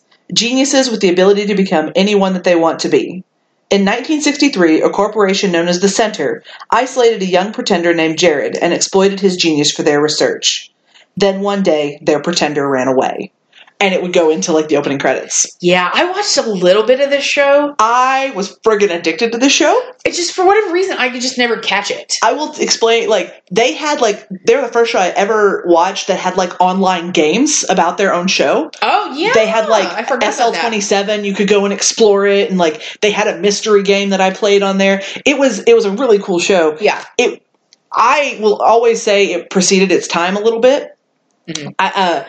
Because we've talked about off mic X-Files and Fringe and how those two led to each other. Mm-hmm. This was coming out the same time X-Files was. So, 1996, yeah. So, X-Files has that same feel. It has, the first couple of seasons have some episodic stuff to them, but they were very much building a deep mythology in the show. I'll explain. The main character is named Jared. He escapes the center when he is in his 30s. Mm-hmm. I don't remember, 30 something. Because he found out that what he had been told was a lie. Mm-hmm. He had been told he was doing these simulations, is what they're called, all his life to help people, to save people. Mm-hmm. He does a simulation. You see him in flashbacks because he stole all of the video recordings of his entire thing. It is his father figure Sidney's life's research. Yeah. And he stole it when he left. Yeah. So you watch him watch old videos of himself to kind of remind himself where like different things happen. Young him is played by Ryan Merriman. Yeah, that was one of the reasons I watched the show. Adult him is played by Michael T. Weiss. Mm-hmm. Who, like, Craig W. Sickle, I think is his name, created the show. He says Michael T. Weiss was born to play the Pretender. Mm-hmm. Because the other, like, interesting thing about the show is when he first breaks out, he has spent, like, he was kidnapped at, like, 5 years old. Mm-hmm. Like, between 4 and 6. Yeah. Like, that's how old he was when he got taken. And he was told his parents died, and that Sidney and the center would now be taking care of him. Yeah. But not true. His parents are very much alive. Of course. And he finds out through the course of the series that his parents are alive. Yeah. And he gets to meet his father. He sees his mother in one of the most heart-wrenching, beautiful scenes in the show. She gets out of this because he is still being chased by the center. Yeah. And she gets out of this taxi cab and he sees what are called the sweepers, which are the cleaners. They're there to kill them.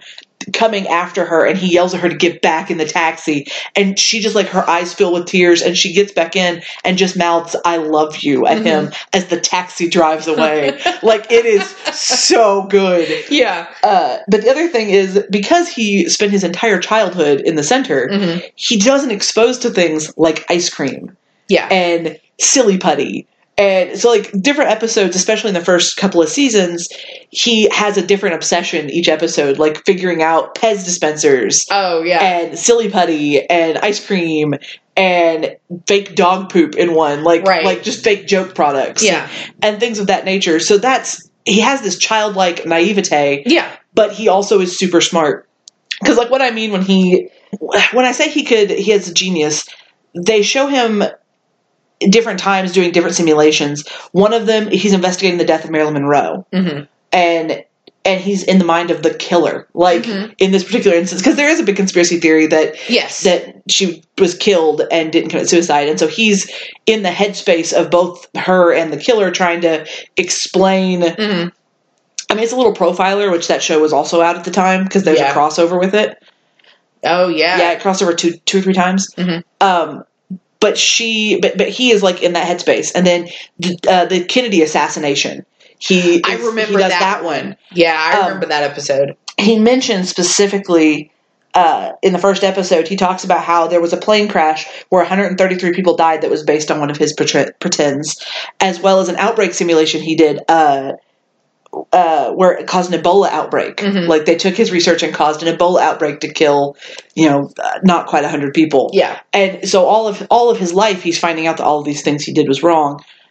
And so he is now an angel of justice in a lot of ways. Right. That's the episodic nature. He goes, every week he's a different person. The first episode, he's a doctor.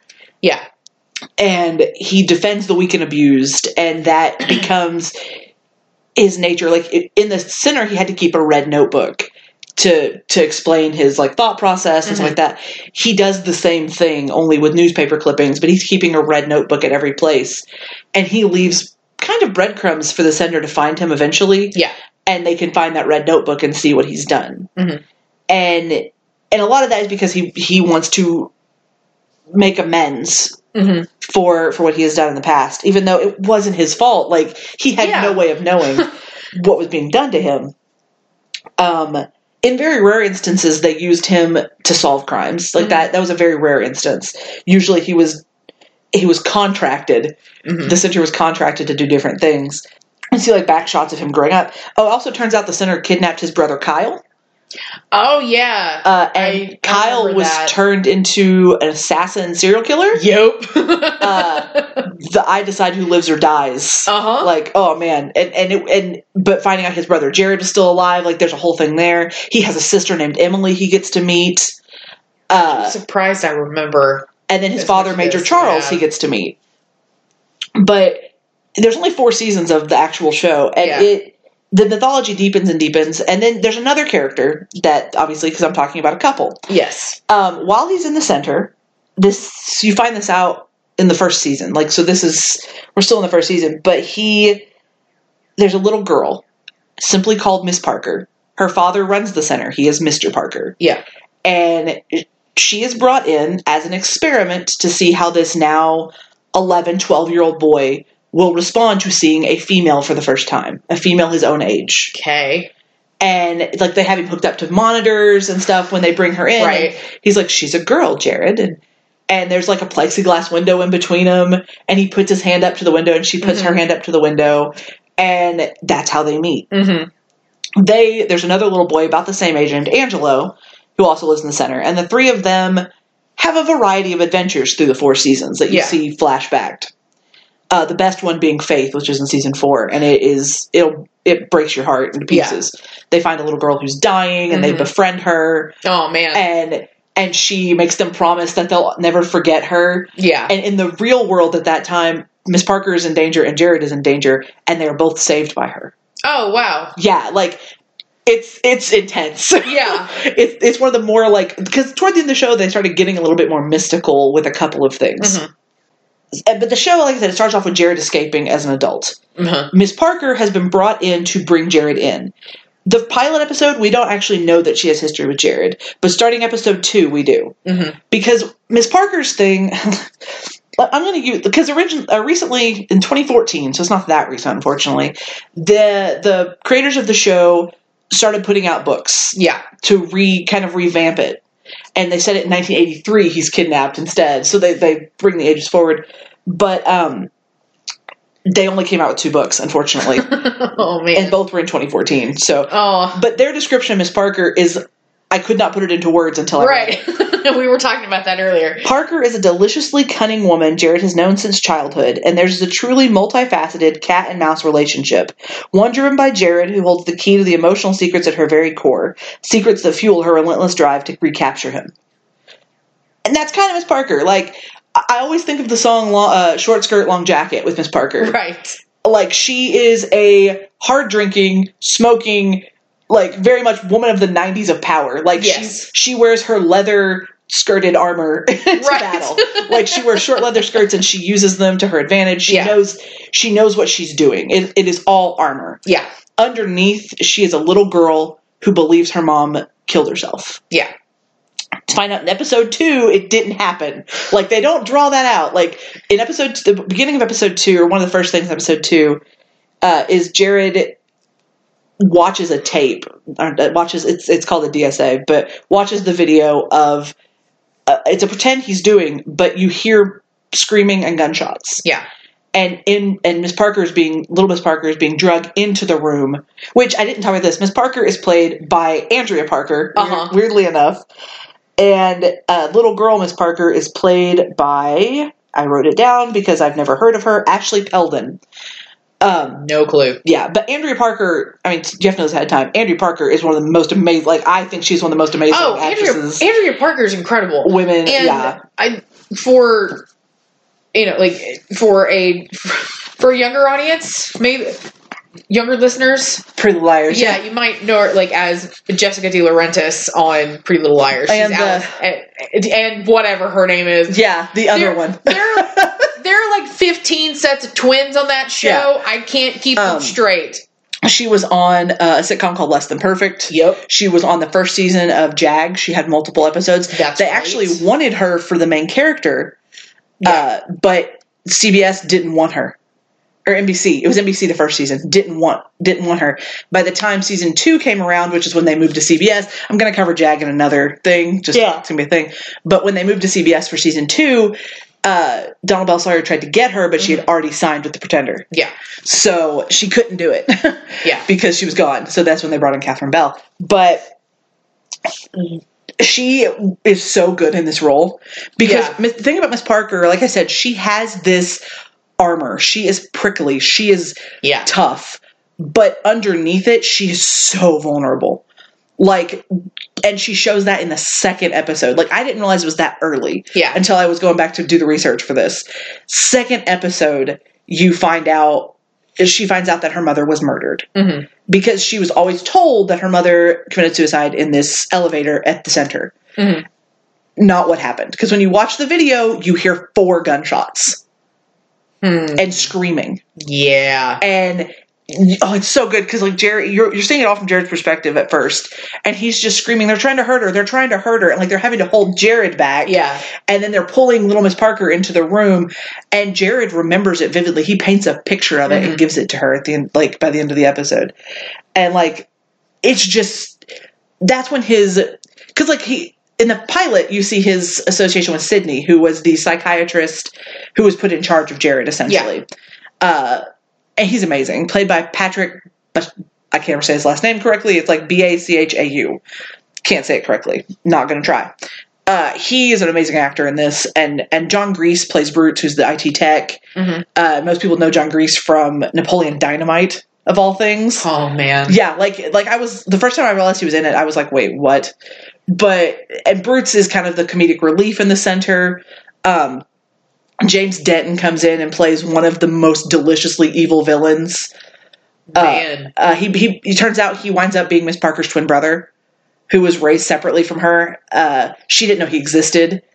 His name's Mr. Lyle. And like season 4, he comes in full white suit evil. Like, oh my God. They're torturing Jared and he comes in full white suit with like just James Denton is amazing. Like, I love James Denton. He is so good at humor. He's in Desperate Housewives. Yeah. But his character is one of the most terrifying villains I've ever known. I remember being a kid and being scared of Mr. Lyle. Yeah. Because he does it all with a smile. Uh-huh. And that's the most terrifying. You find out in the last season he's a serial killing cannibal? Maybe? Like it's heavily implied that he likes to kill Asian co-eds. Is it wrong that I was okay with serial killer, but then when you said cannibal, I'm like, fuck this dude. He also, I remember this thing really vividly, he gets his thumb cut off for disobedience at one point, but then when he gets power, he cuts the guy's thumb off who took his and takes that thumb. Yeah. He gets it surgically put on. Sorry. Yeah. My brain just went to Lindsay on Angel. Yeah. I'm like, we got some like idle hand situation. Well, I mean, then there's Mr. Raines, who is, they call him the Nosferatu of the center. He is an old, bald man who is on oxygen, so you have the squeaky oxygen always with him. He still smokes cigarettes while on the oxygen. You said Nosferatu, but my brain went Nostradamus. No. And so I just started thinking about Rain, and I was about to start laughing. But, oh, man. But Miss Parker... oh man, it's just she is so difficult because she's such a good character. Yeah. She's one of the I think for me she's one of the most really complicated female characters. The first ones I not necessarily identified with because I don't have any appreciated. Of that. Yeah, maybe. I joked with my husband because I watched the show The Magicians, and Margot I joke is like an after effect of her. Right. Like it's the same reason I love Margot as I love her. She is blunt. She will grab a guy by the balls and throw him out a window if she feels it's necessary. But she also has these moments of beautiful vulnerability. Andrea Parker knows how to cry. I'll put it that way. Oh man. like I said, the adult actors only share 8 scenes in the 86 episodes. Although they do spend more time together in the 2 movies. Yes. And phone calls are the biggest way that they communicate with each other. Yeah, I remember Jared is smart enough to figure out that no one, like, how to make sure he can't be tracked. Yeah. Essentially. So, or if he's being tracked, it's because he allowed you to track him, basically. So he sets that up really early, and so he calls Sydney and he calls Miss Parker a lot. Yeah. Sydney he usually calls when he is in a moral dilemma, or when he is upset about something that the center has done to him. Yeah. Miss Parker he calls when he needs to tell her something. Yeah. Although at the beginning of episode 2 is one of my favorite exchanges between them, because he calls her in the middle of the night and she's like, "What?" He's like, "Oh, you're I can't remember exactly what it was, but it's like, after I took all the trouble to interrupt the deepest part of your sleep cycle, how could you how could you act like this?" And she's like, and then she's like, "What time is it where you are?" He goes, "Cute." Not funny, but cute. Yeah. And then through the exchange, he ends up saying something, and she goes, "Cute." Not funny, cute. Yeah.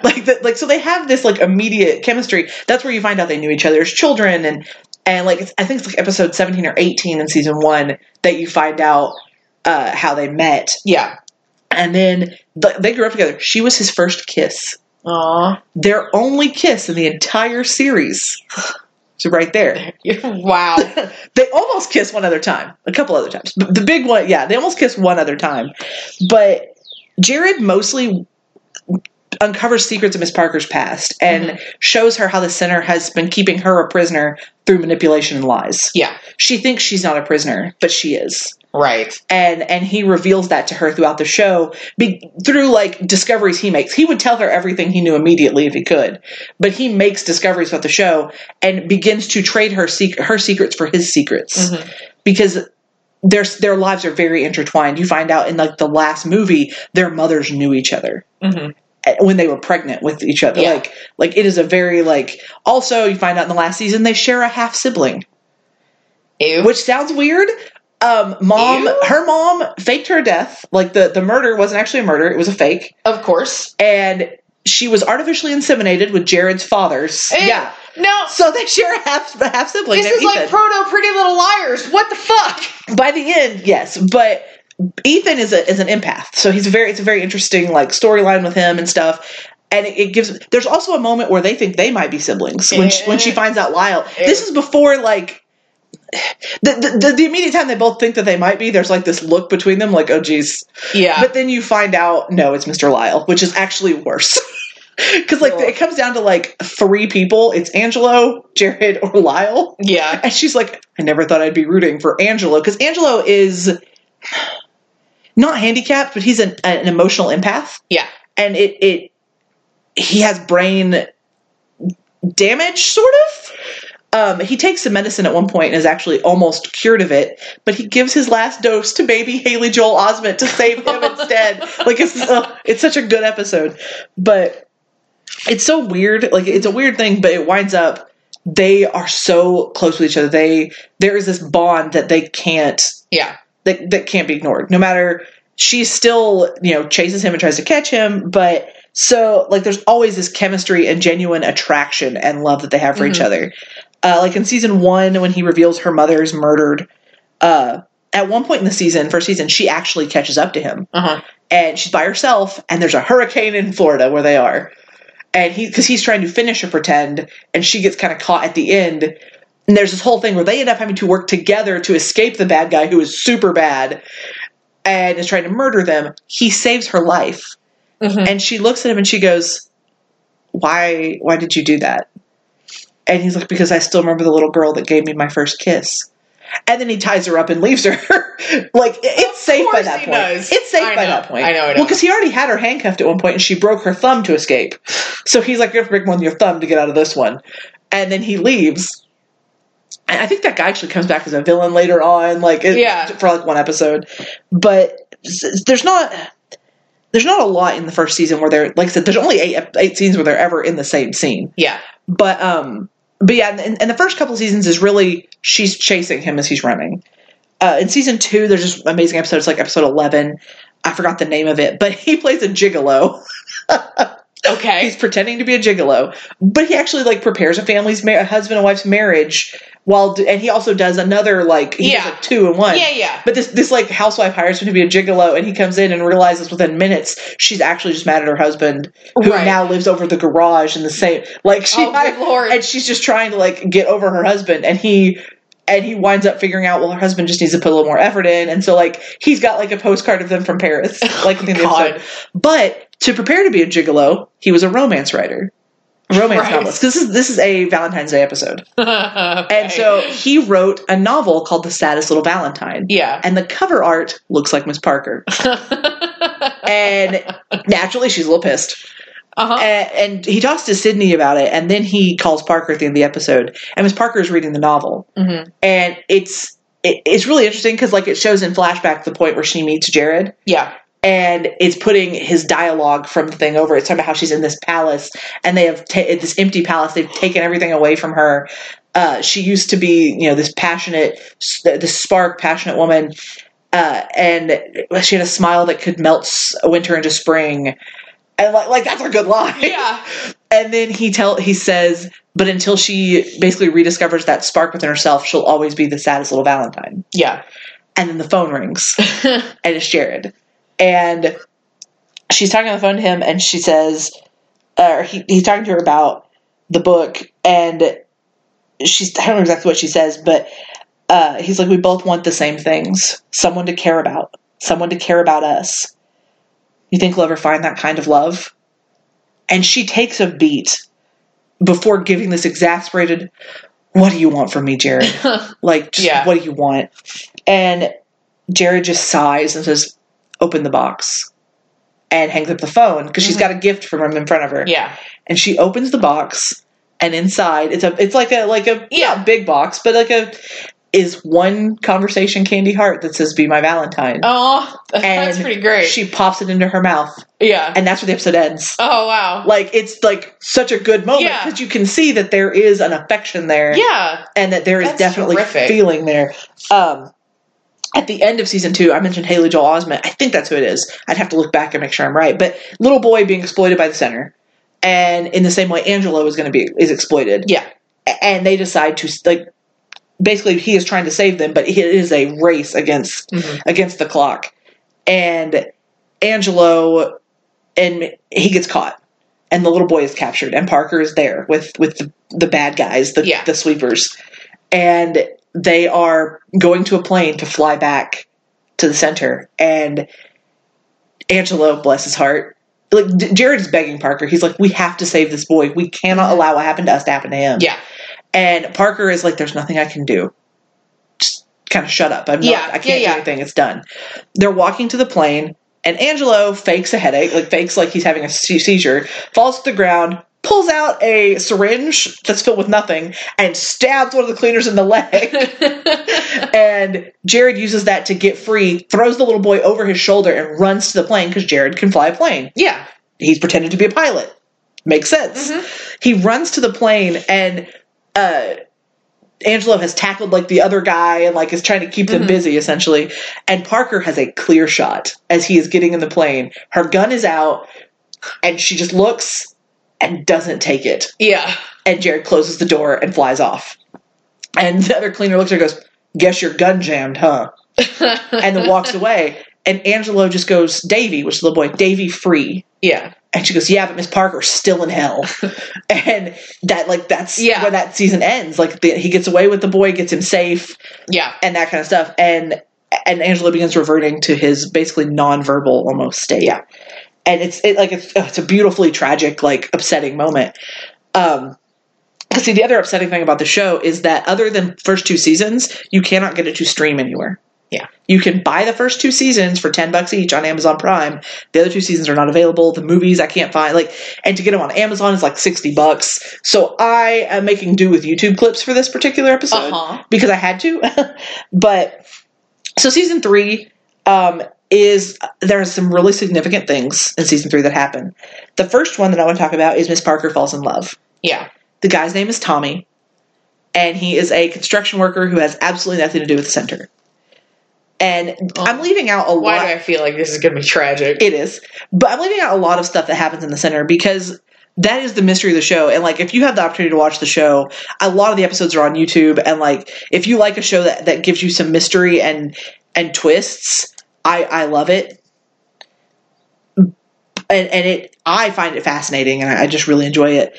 But I don't want to spoil it, but at the same time, it's also so complicated, it's hard to talk about how deep and complex and twisty it gets. I didn't watch the show a ton, but it was definitely very involved. Toward the end, it is so complex. You can't have missed an episode, or you don't really know what's going on. I mean, they try, and there's a lot of really cool characters that I'm not talking about at all, and really cool pretends that happen. And he and Miss Parker have lots of back and forth. Like, at one point, he gives her the common cold just to screw with her. Like, there things like that, and they have... That's just evil. He needs like a week free, so he gives her like a week-long flu that he knows won't kill her, but it gets her out of the way. Just evil. And like, there's stuff like that. Like, they have episodes where he is doing stuff just off camera and she doesn't know it, and things like that. And it's a fascinating thing. I just can't give you every single moment they talk on the phone, because I'd have to talk through 86 episodes basically. Yeah. And like I said, some episodes he doesn't, and some episodes they have nothing to do with each other. They're wholly separate storylines, but there's always this thing where he gives her a piece of information that she needs when she needs it. Yeah. I'll get there. But yeah. So season 3, there are two or three really significant things. Like I said, first is that Miss Parker falls in love with Tommy. She meets him at a gas station, and like, she snarks at him and he snarks back, because Parker's like the queen of snark too. Yes. And yeah, there's this whole thing between them, and she winds up like falling for him, and he falls for her, and she keeps hidden what she does. She hides her gun when she comes in the house, and all that kind of stuff. He's a bit of normal for her. He's normal. He is this safe place. He's trying to get her to quit the center because she has like ulcers. Like, the place gives her ulcers, and Jared's well aware of that. Jared sometimes one time he makes them worse. Just like, it makes her sick. He does something that makes it sick to her stomach, makes her think he's done something to her. Right. Really, he just aggravated her ulcers. God. Like, he's such a jerk. But at the same time, he's got to do what he's got to do to stay ahead of her. But Tommy is wonderful, and he's kind and completely in love with her, and tries to get her to quit the center. The center murders him. Of course they do. But they make it look like a random act of violence. Of course they do. She finds him on a front porch, shot in the head. Like, he is laying on the ground, bleeding, and he's dead already when she finds him. And they capture, of course, the police immediately catch the guy who did it, and he's a drug addict, and da-da-da-da-da. So she tailspins hard. Mm-hmm. She is drinking, she's in a bar, and she is wasted. Mm-hmm. And she asks for another round. You hear a voice say, "Can I get you anything else?" And she's like, "Another round, please." And it's Jared. Yeah. And he goes, "I was thinking more like a cup of coffee in a cab." And she starts laughing, and she's like, "The moment I stop looking for you," and she's teary. Yeah. "The moment I stop looking for you, you show up in my lap." And he says, maybe we're just pieces of the same puzzle." Mm-hmm. And oh man, it's just a really great scene, because he's only purely there to comfort her about Tommy. Yeah. And to tell her he was murdered. Yeah. Look for the missing pieces, Miss Parker. And he sticks around that episode. He's the one who, because she turns in some of what she finds evidentiarily or whatever to the police detective who's investigating Tommy's death. Because the guy they captured died of an overdose in his cell. Of course he did. Jared tells her that. That's why he's there. And Jared, the cop winds up dying in a car accident. And Parker's so upset about it. She's at the place where the car is, and Jared walks around the corner, and he goes, "This isn't your fault," because she blames herself that he was out late at night and got into a car accident. And Jared goes, "No, this isn't your fault. The brake line was cut." Yeah. And she gets this look. She goes, "He had children and a wife, and they did this." And she blames herself, because she's like, "I helped him investigate, and so it's my fault this family isn't." So she backs off. Mm-hmm. And she tells Jared, chillingly beautiful scene, because she tells Jared, because Jared calls her, and little does he know, or she know, he's actually watching her in the cemetery, because it's what you do. Yeah. You can't be face to face. I know. It seems creepy, but he's got to do what he's got to do. He wants to be there for her, but he has to maintain this distance. And he calls her and he asks her what she's going to do. And she's like, "I'll tell you what I'm going to do. I'm going to let them think I forgot, that I believed their story, and that I forgot Tommy. Yeah. And that I moved on. and when they least expect it, I'll make them pay. And like, it is this deadly, like, oh yeah, ice pick of a voice. I know of Andrea Parker. I can hear it in my head. Right? And yeah, it's just so good. And she doesn't get her vengeance till season 4. So I'll come back around to that. But the other thing in this season that is significant to Jared is Project Gemini. Project Gemini is a Jared clone played by Ryan Merriman. Yes. Oh my God. I don't know how I remember that, but I do. Jared has caught up with his father, Major Charles, and they are working together to rescue this clone from the center because he's still a child. He deserves to be free. And there's a point, I don't remember how, like I said, I couldn't rewatch the episode. I really wanted to. But there's a point where Miss Parker meets this boy. Mm-hmm. And this is her childhood staring her in the face. Yeah. And she looks at him and she says, when I was your age, I knew a boy just like you. Exactly like you. I felt for him, but I never let him know. Mm-hmm. And like, it's just,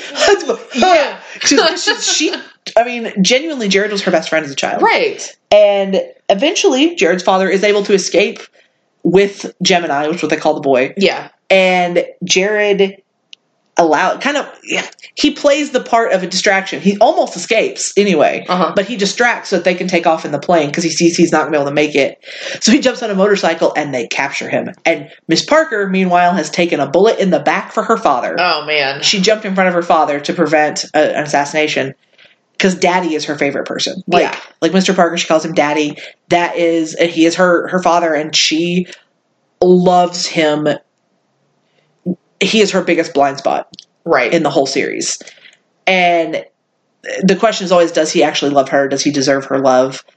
We never know Miss Parker's first name, but Mr. Parker always calls her Angel. Mm-hmm. Even though we don't think that's her first name. Jared knows her first name, interestingly enough, because as children, she whispered it to him when he asked. You shake my fist at the TV. But because we still don't, like, even now, we don't know Miss Parker's first name. But so Jared gets captured at the end of season 4, and that's when we get Mr. Lyle coming in the white suit because Miss Parker is out of commission. Miss Parker's in a coma for the first episode or 2. Yeah.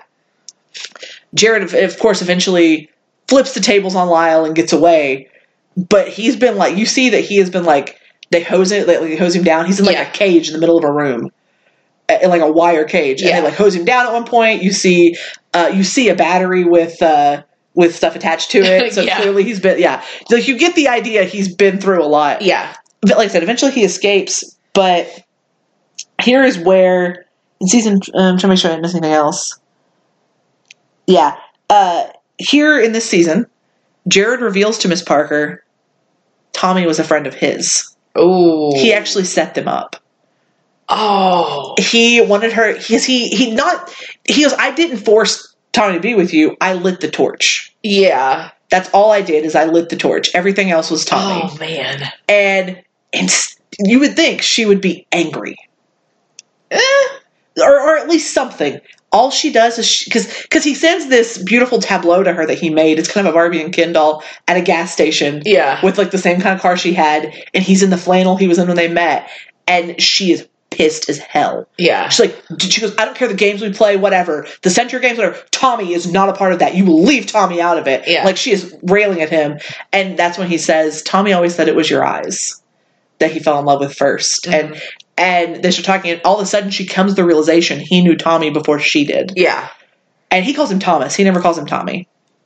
And he's like, Thomas was a good man. You know, he helped me. Basically, he helped with a pretend. Mm-hmm. Because Jared was pretending to be a construction worker, and because somebody was using shoddy materials and somebody died, Thomas helped catch them. Yeah. And that's how they met. And then he kind of got Tommy to meet Miss Parker.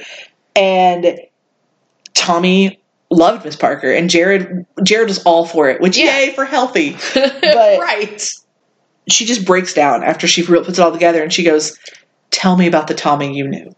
Aww. And that's when he tells her how they met and everything. And that's also the episode where she gets her revenge. I don't remember if she kills the woman who killed Tommy, but she finds out who did it for sure. Uh-huh. It's her stepmother, weirdly enough, who's her age. Yeah, well, welcome to old white men.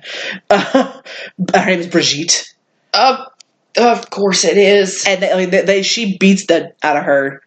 And she gets her revenge, and she's at the graveyard at the end of the episode in front of Tommy's grave. And Jared says to her, she says to Jared that it didn't make her get over what happened. Yeah. Like, she thought it would help. And he goes, well, earlier you mentioned you never got to tell him it. What didn't you get to tell him? Maybe it'll help. And that he finally gets her to admit she never told Tommy she was in love with him.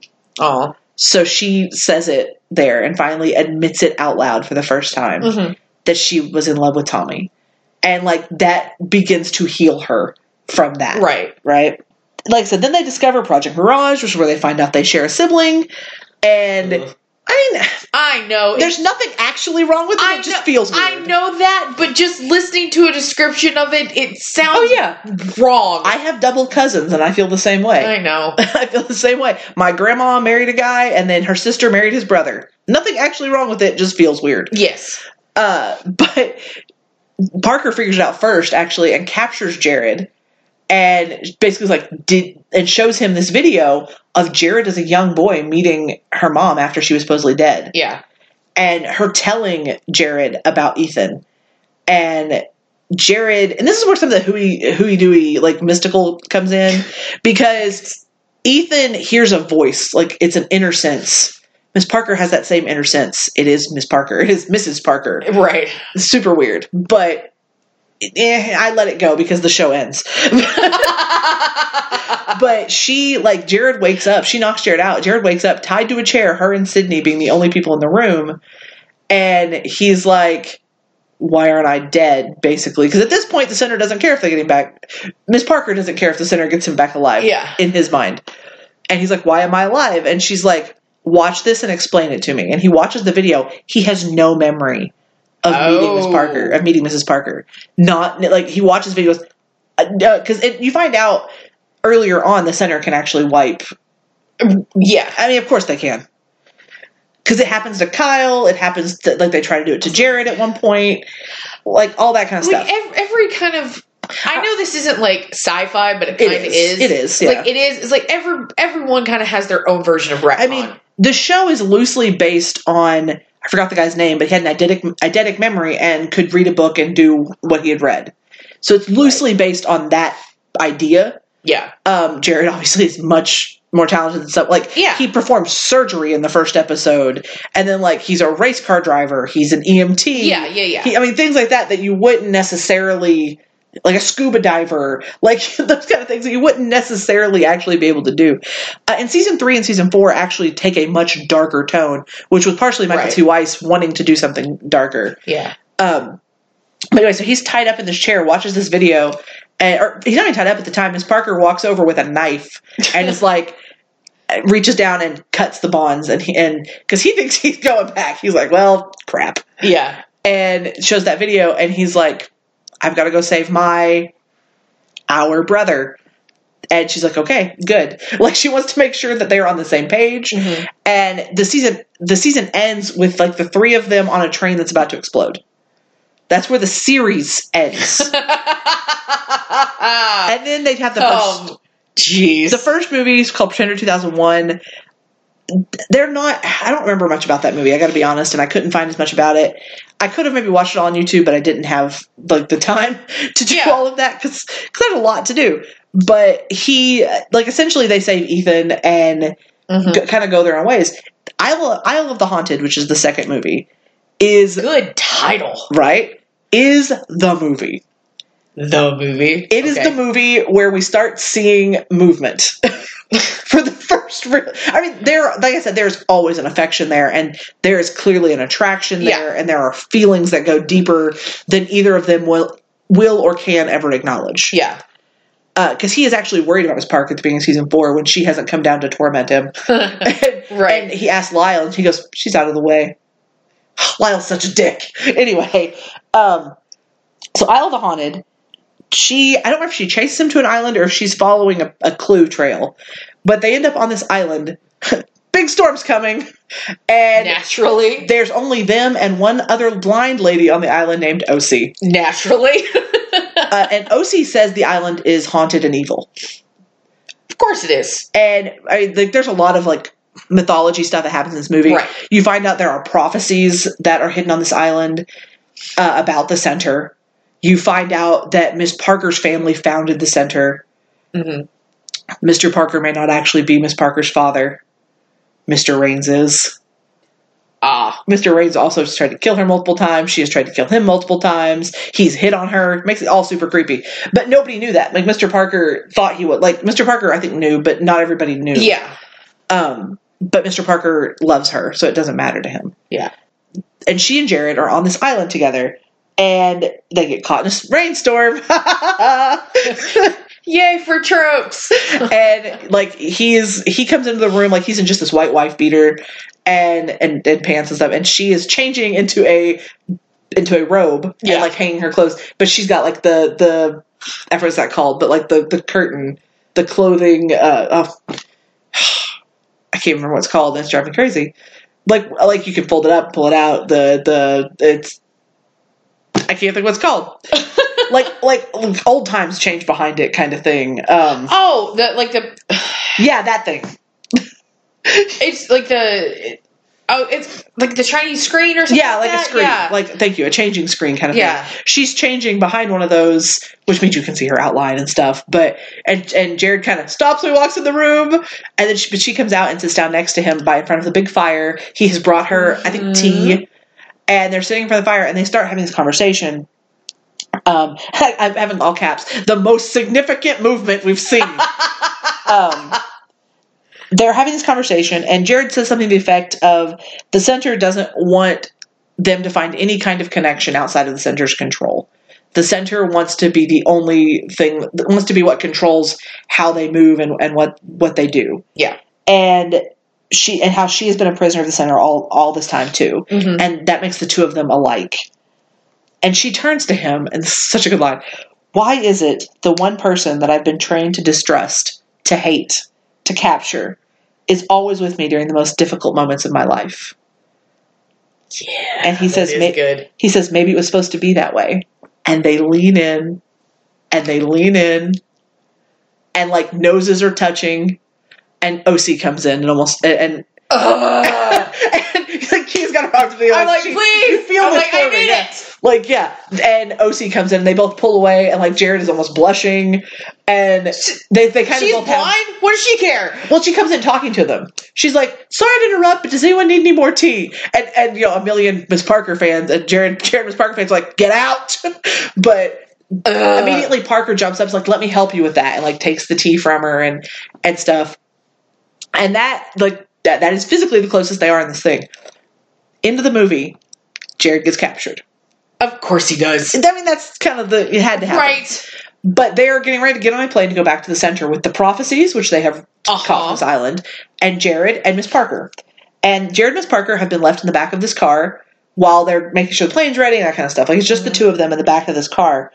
And they're waiting for the plane, and Jared begins talking to Miss Parker. And, like, the beginning of it, he's like, you know, since we were kids, from when we were kids to the island, we have been through a lot together. And I know that our allegiances are rarely the same, but I've always known that there was something more to our lives than I run, you chase.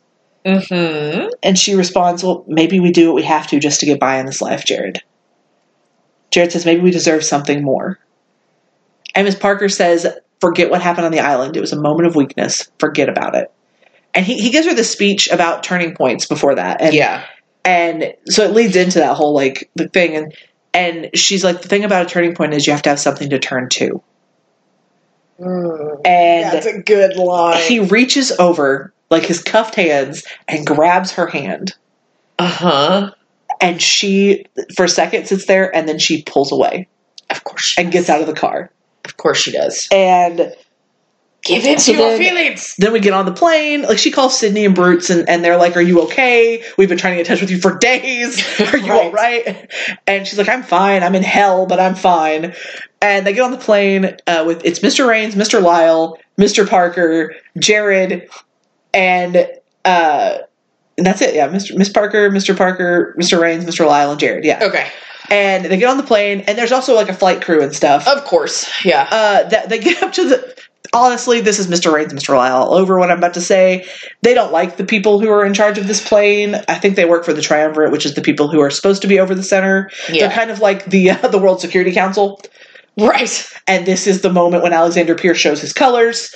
So like the pilots get the plane cruising altitude. It's just going to glide down. Like they know right where they're going. So Mr. Lyle, or not Mr. Lyle, Mr. Raines kills the pilots because he can't have anyone knowing that they have the prophecies. So he kills the pilots. Meanwhile, in the cargo hold of the plane, Mr. Parker has opened the prophecies and read them. Mr. Parker then proceeds to put on a parachute, pull the cord on the other two parachutes that are there, and he's getting ready to jump off the plane. And Miss Parker comes back to check on him because he's not been up there. And she's like, Daddy, what's going on? And he's like, I've read the prophecies, Angel. I know what's coming, and I'm going to do what your mother wanted. I'm going to make sure these things go to the bottom of the ocean where they belong, because no one should know the things I now know, basically. And son of a bitch.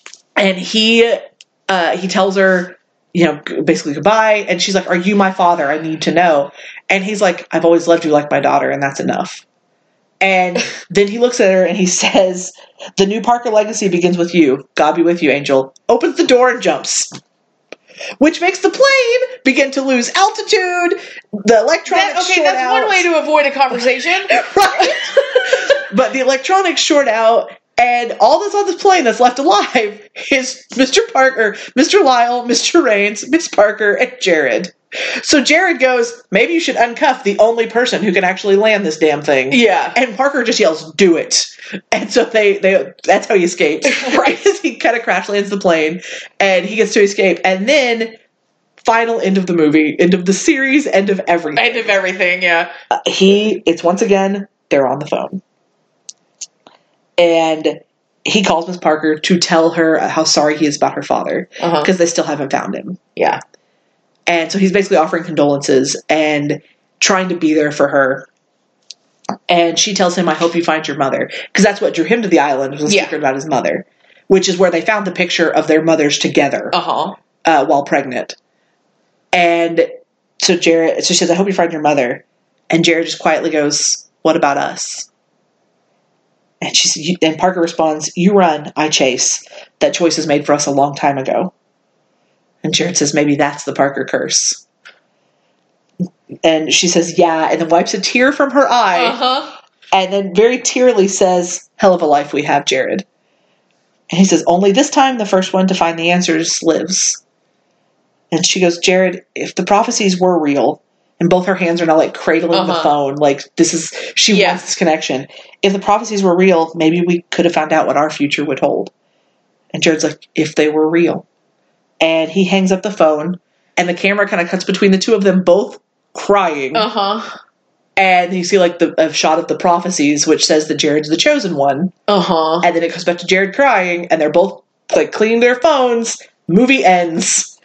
God damn it! And that's it. Like, that's all I got about that. But I actually wrote a fic that I need to put it up. I don't think I have it up right now. But I have a fic where he like comes to her and he's like, screw the prophecies. We're getting you out of the center and we're going to just disappear. Right. And I love it. And that's all that you want at the end of that is them to just run off together. But there's something about the bittersweet nature of their relationship. Yeah. And I'm a sucker for that. I mean, the fact that it doesn't have a conclusion upsets me greatly. And someday I hope that they'll release what the secrets were. And because that was the plan with the book series. Yeah. And apparently it just didn't take off. I don't know what happened. I want to read the books really badly. There's only 2, so I kind of don't. Because I've already been like suckered in before. Because I remember when the movies came out in 2001. Yeah. Because one came out in like early 2001, one came out late 2001. I was like in. Like, I was so excited to find out what was going on. Because at that point, it was on reruns on TNT, too. Yeah, that's where I watched bits and pieces of it. Like, while I was getting ready for school in the morning, watch an episode. And like I said, I didn't cover everything that happens with them, but, like, they have some amazing phone conversations that just tear your heart out. Yeah. And I cannot convey the level of grief you see on her face when she talks about Tommy. Mm-hmm. And like... there's so much good acting. Oh, yeah, man. Like Michael T. Weiss and Andrea Parker just do such a great job. Like somebody asked Andrea Parker once what it was like to work with Michael, like before they did the second movie, and she was like, "Well, I mean, I don't get to work with him very often, because we're usually not on set when we do the shots together, or we do the phone calls. And they've only had like 8 scenes together in like the 86 episodes, but or not 8 scenes, but 8 episodes where they're together." Yeah. And she's like, so, I like Michael, like he seems really great, but I don't really have that experience. But you wouldn't know that from the way they are together in the show. And the way that it is edited together, the phone calls are so good. Yeah. And like, there is just a palpable, and like Jared has girlfriends and stuff throughout the show. He has like I think 2 or 3 girls that he has feelings for. One is great because it winds up being a complete twist, and it's fantastic, like a quick femme fatale twist. It's beautiful. She tries to twist. No, she tries to get Jared to murder her husband. Like convinces Jared she's been abused. It's great. But anyway, he's got romances too that happen, and neither of them are ever like hateful about the other person's romance, because why would they be? They can't be together. That decision was made for them a long time ago. They are completely star-crossed and they can never really be together. But I choose to believe that in the last movie that would have been changed. Like that, because that's the whole point. Is he says you're the new legacy when he jumps off the plane. So I'm like, the new legacy is run away and be with Jared. Like, screw this chosen one nonsense. Ask Harry Potter how it works out. Like, you don't do it. You just run. Right. But anyway, so that is Jared and Miss Parker. And like I said, I cannot convey the bittersweetness of their relationship. Yeah. And it is not all romance. Like, that's the other thing. A lot of it is friendship. And there is always this undercurrent of, I love you, but not always in a romantic way. Yeah. But like I said, they definitely do love each other in a romantic way, because Jared wants her to run away with them. It can be both. Yeah, and it is. And I just love it so much. I hate that there's not a proper ending, but I love it so much. Yeah, it's one of those shows, I always meant to watch it, like when it was on, and then when it was on, like, reruns on D&T. Yeah. Because there are plenty of shows that are like this, but, just there are, like, some shows that if you don't catch it from the very beginning, you're not going to be able to know what the hell's going on. Yeah. And it was definitely, like, one of those. Like, I came in like, episode, like, 5 or something like that. It was like, what? Huh? The first season you could get away with, and a lot of the second season, but by third and fourth, if you weren't aware, they still tried to make it, but because that's the other thing that was a problem, because this is the time period where they were shifting from episodic format to serial format. Yeah. And because there's a lot of shows that come out around that time that are beginning that shift. Yeah. And making it something dramatic and good. There's a lot of stuff around that time that's really beginning to toy with that, and I feel like if this had come out like 3 years later, it would have gotten a conclusion. I think so too. And so and it was also at like just that cusp of the internet, where if it had gone on like another 2 or 3 years, it would have probably gotten like some huge stuff in the internet. Yeah. So it just breaks my heart that it is just at the wrong like point where people don't remember it. Like, I made Josh watch, I think, all of it. I don't think we maybe watched the last movie. He's nodding. He enjoyed it. Like, he could say what he wanted, but he enjoyed it at the time. I enjoyed it. He enjoyed it. But yeah, like we dated. This was like, you have to watch the show. Yeah. I got it through I got it through Netflix, rentals. Netflix DVDs being sent to me. Yeah. Oh man. Yeah. Can you sign back up for Netflix DVD and then rip the DVDs? Right. But and I own the first season, and I could I get the second one pretty easily, but the third and fourth one are really hard to find. I think the fourth one's like more than $40. Yeah. And the third one was like 70 used. Jeez. And I was like, I can't do that right now. Yeah. But yeah, just like if you get the chance to see it on YouTube or whatever, give it a shot. It may not be for you, but if you like something mysterious and like the romance is not super like it's important, but it is not like the most important thing in the show by any stretch of the imagination. There is so much more to it, and Miss Parker is just such a fascinating character, and Jared's fascinating, and Sydney's guilt about everything that happened with what he did, and like James Denton, and then he went by Jamie. Yeah. Once again, one of the most phenomenal, terrifying villains. Because like Mr. Raines is a little mustache twirly for me, but frickin' Lyle, man, you never know what evilness he will sink to next. Yeah, those are my favorite villains. And like, oh man, that white suit, I think that is like, because that's like, I always think of like Smallville's Lex Luthor and like Lex Luthor in general, in that white suit, that is just the epitome of evil. And then like, see, you're talking about evil in a white suit, and I'm automatically thinking of Supernatural that works too. Of Sam, like Lucifer inhabiting Sam, and like he's in a white suit. Yeah. Like there's something, I don't know what it is that makes white suits synonymous with the bad guys, but like, man, the episodes it's a subversion of evil. Yeah. And he only does it for a couple episodes before he goes back to his actual suits and stuff. But yeah, it's just, he's just a delicious villain. Yeah. And you don't know and there's a lot of secrets about him, and I'm a sucker for secrets. Yeah, and you have definitely like made me want to like track down this show at all costs. If you can, you should try. Like I said, the first two seasons. It's my new quest. The first seasons are like $10 on Amazon, so it's not too bad. Yeah, but the others are really hard to find. Maybe eventually they won't be. Challenge accepted. And like, if you have people listening and you actually care, tweet at the Craig, I think Van Sickle or Sickle, and the other guy who I can't remember right now, it just left my head, but tweet at them and be like, hey, what happened? Tell us, give us a third book, do something. Yeah, because like they were desperate to make the third movie. Yeah, and it's now been really too long. Because I mean, I love Andrea Parker, and that woman still looks amazing. Yeah, but it's been too long to really go back, and because like one of the things they say in the 2001 movie is like, he asks her, do you want your children to have this legacy? And it's kind of too late for really to go into like a parental relationship now. Yeah, it would and that kind of stuff. Like it's been 18 years. Yeah, like they could have a fully grown child. I think at this point, like we have a better chance of just getting it rebooted. I would be cool with that too. I just don't know who else could play Miss Parker besides Andrea Parker, because literally she was born for the role. But like, and like I said, I've actually written a fic about this show, and like it is just one of those shows that has stuck with me for a really long time. In terms of the storytelling and the romance. The romance aspect was very secondary to me. Like, it was like, of course they love each other. That has nothing to do with what's going on at this moment. Yeah. But yeah, because I know that some people who listen to our show don't necessarily love that angle. Yeah. So I'm like, just give it a shot, man. Like, I could stay on this show all day because it's my favorite. Like, like it sucks it doesn't get a proper ending, but I think it gets a good enough one that you're okay. Yeah. Anyway, I'm very curious to see what song you have for these two. Well, I originally had a different song and changed it. And I had like four or five, rotating, trying to figure it out. That has been my struggle with this one for me. Like, I have had an entire playlist of songs, and none of them were quite right. See, my problem is, how do you talk about like a star-crossed love that isn't star-crossed because like they're with different people or anything like that? It's star-crossed because literally they're like, it's almost Romeo and Juliet.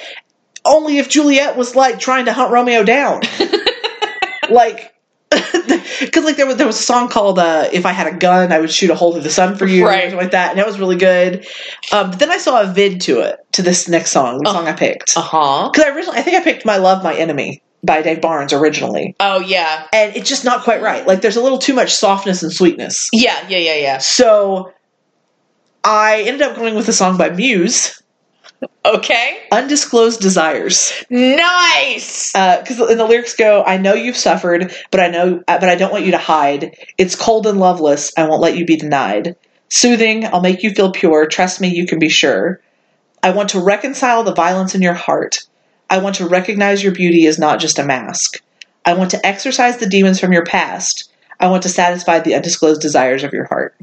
Nice. Because I read that and went, like, I watched the video, which is really good on YouTube, and then I read the lyrics and went, finally! Like, I have found the thing that I'm trying to say, which is that it's not I love you, I love you, I love you. It's I want better for you. I want your desires, and I want to exercise the demons from your past. Yeah, like, man. And the violence in your heart, and like, it was so. I haven't listened to Muse in so long. Now I'm like, I've gotta. It just hit me in the chest with how perfect it was. That's pretty brilliant. Yeah. With mine, like I said, I have been pestering our friend Anne all week because she's seen the movie.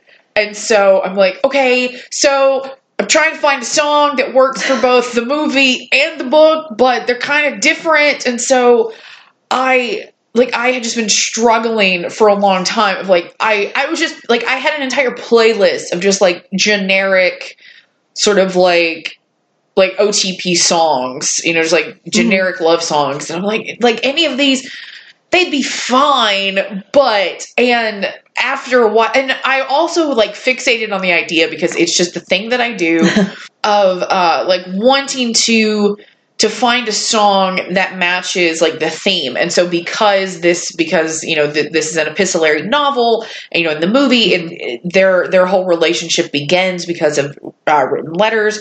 Like my first thought was like, okay, P.S. I Love You by the Beatles. But I'm like, it's a little too simplistic.